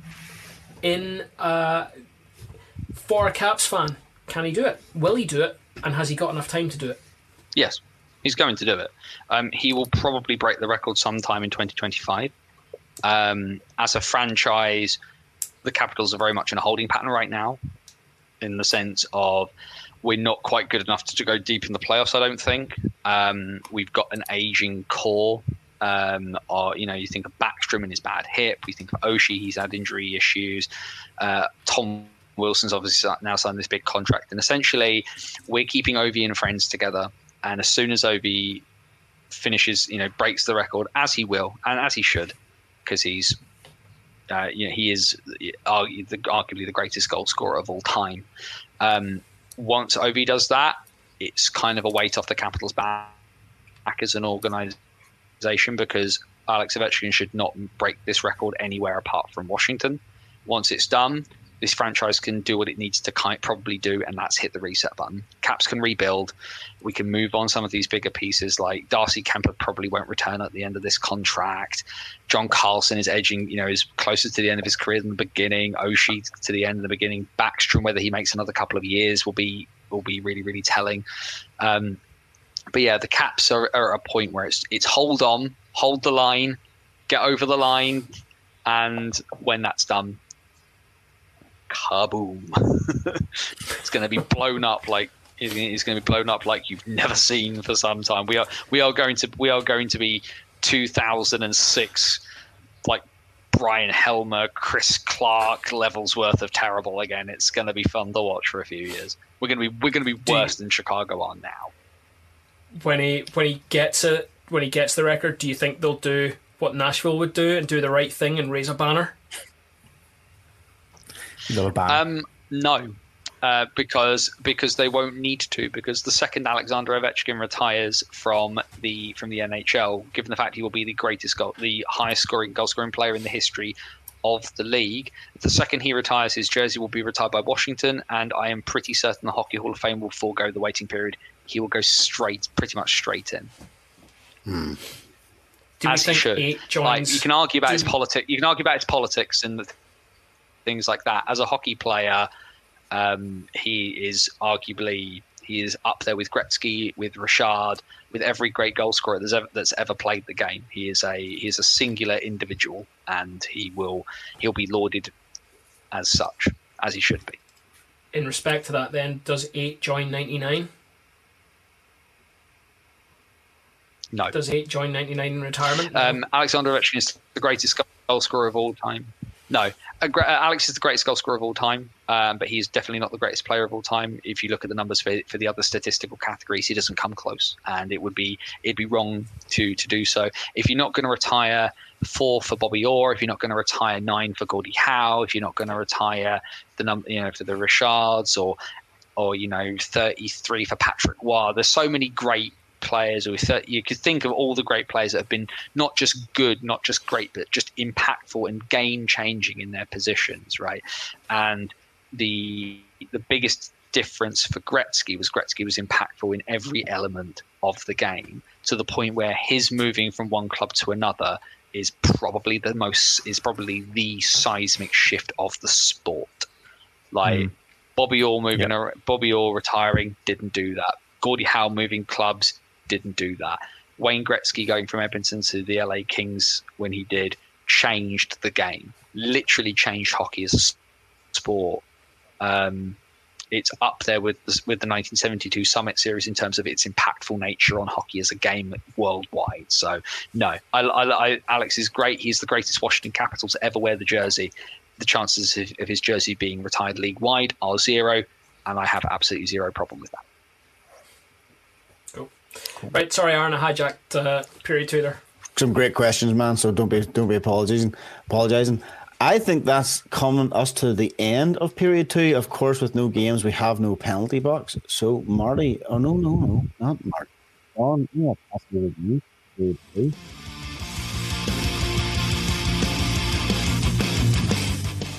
Welcome to period 3. After Aaron was cut off there because he wouldn't stop talking. So period 3. The Oscars playoff music. Period 3 is our general Knocky news. I didn't join you there. No, I'm sorry. I forgot. I completely forgot. Knocky news is completely forgot. Knocky news is sorry. It's the start of a new season. We're fine. Knocky news is where we just throw in a couple of stories usually that don't fit either neatly into period 1 or period 2, or we think that the other 2 have just got too many things in them, so I get to present them over here in period 3. There's only a couple of stories here in period 3. Marty, I'm going to throw over to you first. I think this is the sort of more serious, more impactful story here about what's happening over in Ayr. Yeah, so I just wanted to raise this because it's something that someone sent through to me about the currently they're trying to bid to keep the rink in Limekiln Road in Ayr open. Hopefully for at least the next 5 years anyway, until a new facility can be built. At the moment, there is a risk that obviously it's being used by Scottish curling, but it's also being used as a hockey facility as well as figure skating, and that's why we want to talk about it, because obviously it's an ice pad in Scotland that we kind of want to highlight. But there is a threat that the facility is going to be closed down, and there's currently a petition underway that people are looking to get signed. Now, I don't know if you need to be a Scot. I don't know if you need to be living in the around area to sign the petition. I think just generally anybody can go on and sign the petition. It doesn't really matter where you're from.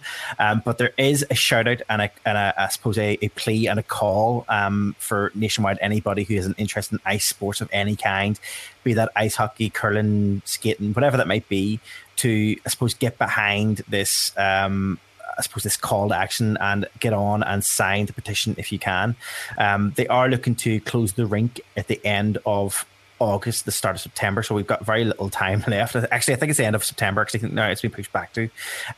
But they are looking to try and close it down. And I suppose what they're trying to do is trying to get as many names onto this petition as possible. It does have 12,000 at the moment, but they are looking to try and keep pushing that forward, so it's even more to show the need for, I suppose, an ice plant. The last thing we want to see is an ice plant closing down. We know ourselves here in Northern Ireland, we have very few ice pad opportunities. We only have the one other ice pad in Dundonald. We've always had the one that talked about in Coleraine, and trying to raise one in Coleraine, I think was up around centre in Coleraine. I think there was always talk to try and get that relaunched, and then the one in Republic down in Dundalk. I mean, it closed and then reopened, and it's always been kind of an area of concern whenever we don't have enough ice pads. So if you are inclined and you do want to get involved and you do feel the desire to sign that petition, we will put the link up on our social media channels, and please feel free to follow that link and sign the petition. I don't think there's any really comments needed on that one, guys, unless anybody has anything. I think you're 100% right. I think we've had a good discussion about development and everything through this episode and also in other ones. But let's be honest, development doesn't mean anything unless there's ice to play on.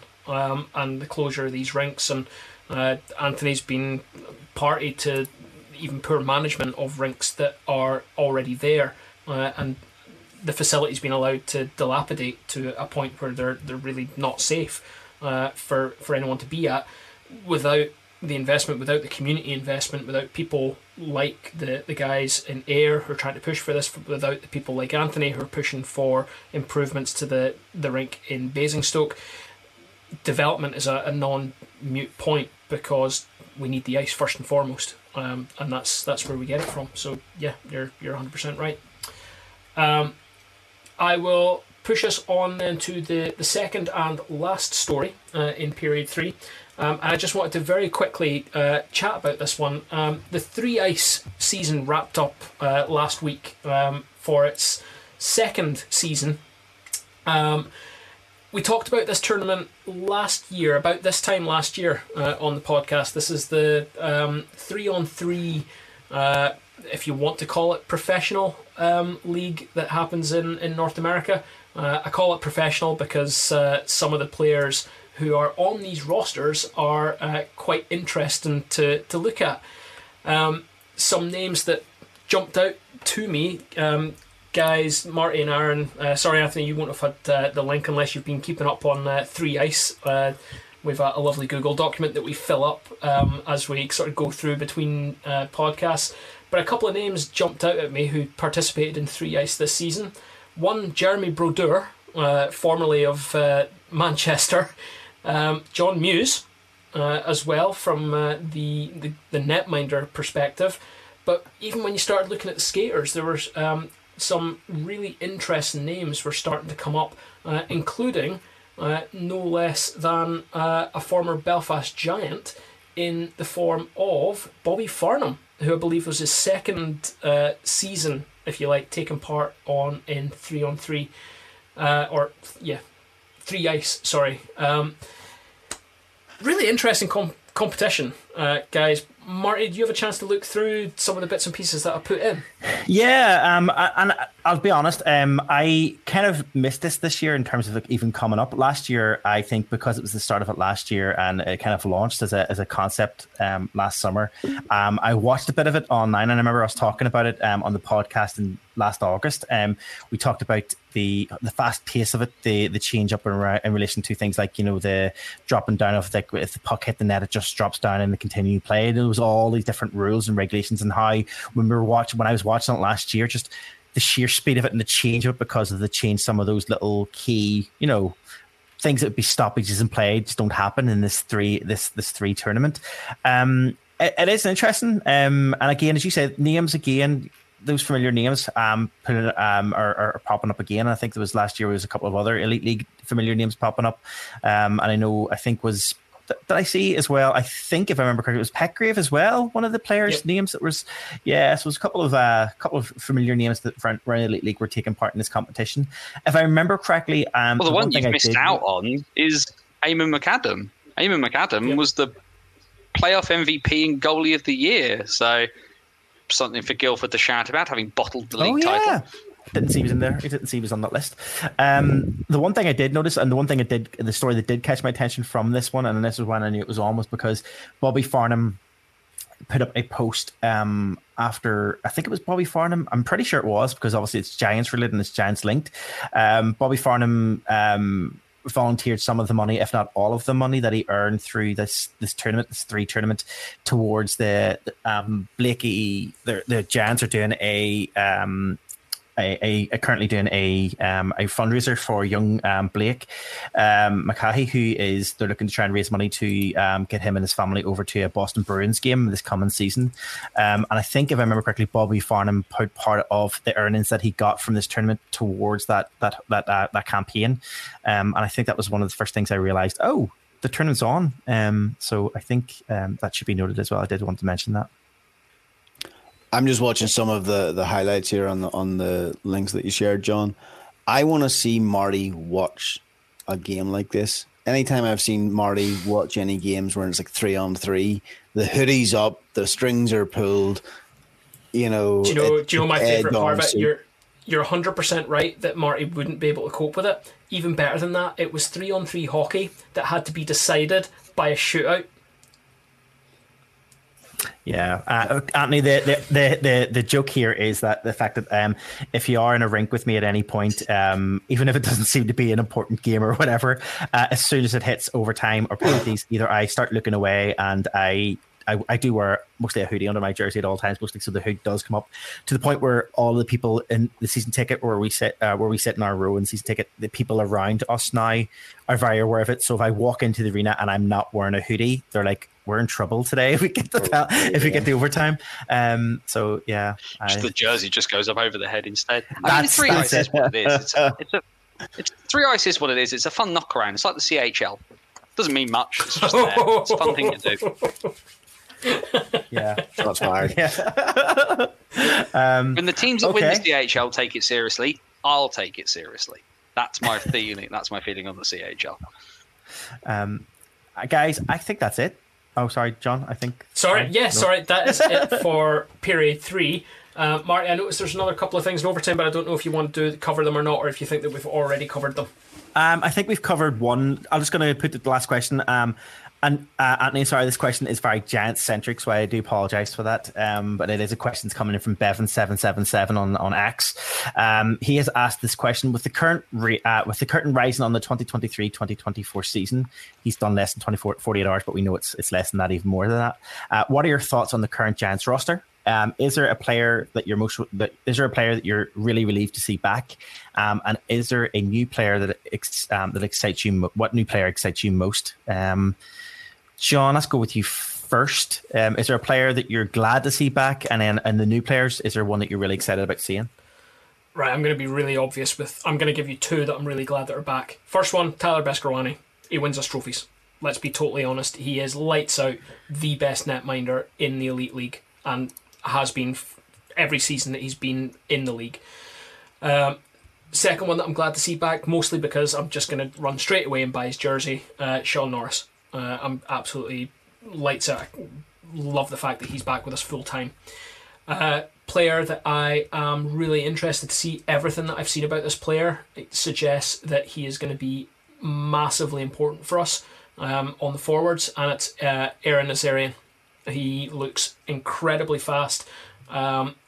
If he's paired up with McLeod on a line, I think that has the potential to be a devastating line, a devastating first line against the 9 other teams in the league. Great. Aaron, same question to you. Player coming back that you're excited to see, a new player that I'm going to bow out and answer it in a slightly different way. It's similar like I did earlier, because my answers would just be the same as John's. Like, come on, it's going to be Tyler Vascovani and Norris. I haven't looked into as many as the new players as I would like to give it a proper, honest answer. But I'm just going to relate back to the answer that I gave earlier. It's a slightly different twist on it, and I'm just glad that to see Kiefer back as well, to see him try to repeat that success with these new players. Fair comment. Anthony, you're very welcome to answer the question if you'd like. Is there a player in the Belfast Giants you're glad to see back, and is there a player that you're excited to see from the Belfast Giants? Kieran Long. Kieran Long is one of my favourite players that I watched over my time watching ice hockey. Multi-trophy winner in Basingstoke as well. We are very, very proud of how well he has done. The plan at the moment is the Coventry doubleheader at the beginning of March. I will see if that comes to... I have the time booked off. I just need to see if it comes to fruition. I'm speaking to some Blaze supporting friends of mine as to whether we're all going as a unit or whether I'll be flying solo for that one. So we will see. But no, Kez is a ledge. Love him to death. I know you have to go there, Anthony, so you're very welcome to bounce off if you need to there. And that's fine. And I'll just continue on with mine. So, Anthony, thank you so much for joining us this week. Thank you, Anthony. Breath of fresh air. Give us a quick before you go. Give us a quick rattle of where people catch you. Bannersonthewall.wordpress.com is the website. The Twitter is @bannersotw. Banners on the Wall will find me on Facebook, and it will also find me on YouTube. Wednesday nights, 8 p.m. The What's Current stream for everything across the NIHL. It's been a pleasure, gentlemen. We will see you along the way, and at some stage, we'll let really loose about development, or one of these other EIHL podcasts will have the guts to have me on, and we'll really have it out. Let's do it. Let's see you back on Monday, buddy. Take care, everybody. Thank you. Cheers. See ya. Bye, buddy. To answer the question, because I haven't answered it yet, for best, for me, which player? For me, I'm really excited. Similar to you, I guess. Tyler Vascovani is obviously, without a doubt, the one I'm looking forward to. I do own the man a pair of shoes. I forgot about that.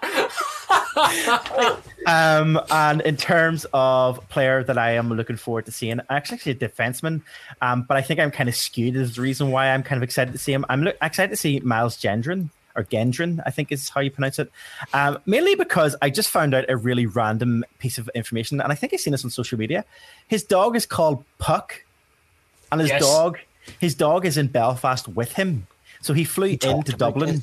Yes. He flew into Dublin and he got his dog a passport. And the Giants, I believe, maybe I'm wrong and someone in the Giants organization can correct us, but I think the Belfast Giants paid for the dog's passport as well. They allow the dog to travel with him.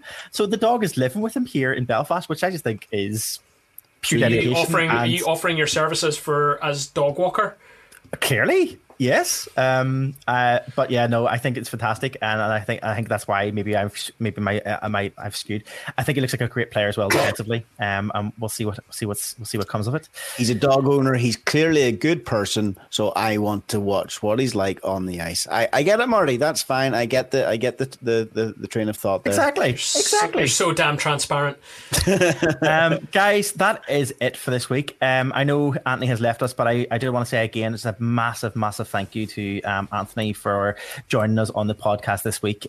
He gave up his time to join us and talk all things NHL. He schooled us on some great stuff, really great insight, really great hockey mind. So we just want to say thank you again for joining us, and we will have him back. That guy. Yeah, we will have him back on again for sure in the future. We've definitely been threatening it for long enough. Yeah, like you say, massive thanks to Anthony for coming on and sticking with us through pretty much the entire recording. The last thing I wanted to say was like this week when we had Anthony on this week. If you have a desire and a knowledge base on anything else in relation to hockey, if it's a team, if it's another league, if it's something you want to come on and chat about, give us a shout. We're on social media. Drop us a line. We'd be happy to have a chat with you, especially if you're from another podcast or outlet. We're more than happy to do a bit of collaboration and joined out work, without a doubt. So give us a shout. We'd love to have you on. We're on all of the social media channels, Facebook, X, Trends, if it's still a thing. I did post on it earlier on, but I don't really know if it's still a thing. Trends, that Facebook one? Yeah, Instagram one, yeah. And we're at Door 14 Hockey and all of those. Check out this podcast, all of the other podcasts on our website at door14hockey.com. You can check out this stream, which obviously is live right now, but you can watch it back if you want to, or you can watch it for the first time on our YouTube channel, which we will add a link into on all of our socials and also on our podcast. And as usual, you can get our podcast from all of the usual podcast outlets. Whatever that podcast might be of choice. And also don't forget your smart speakers and get them to play Door 14 Hockey podcast. Leave us a comment, like, thumbs up, subscribe if you haven't done so already. And yeah, that's it really before this week. So we'll just do our usual and sign off. Hockey tomorrow night, lads. I'm very excited. I'm going to sign off. So John? Oh, hi, Marty. Oh, it was going so well, and then it was a complete car crash at the end. It was. I'm Marty. John. I'm John. Oh man! Just click it. Just end it. Oh, and he's Aaron. Have a great week.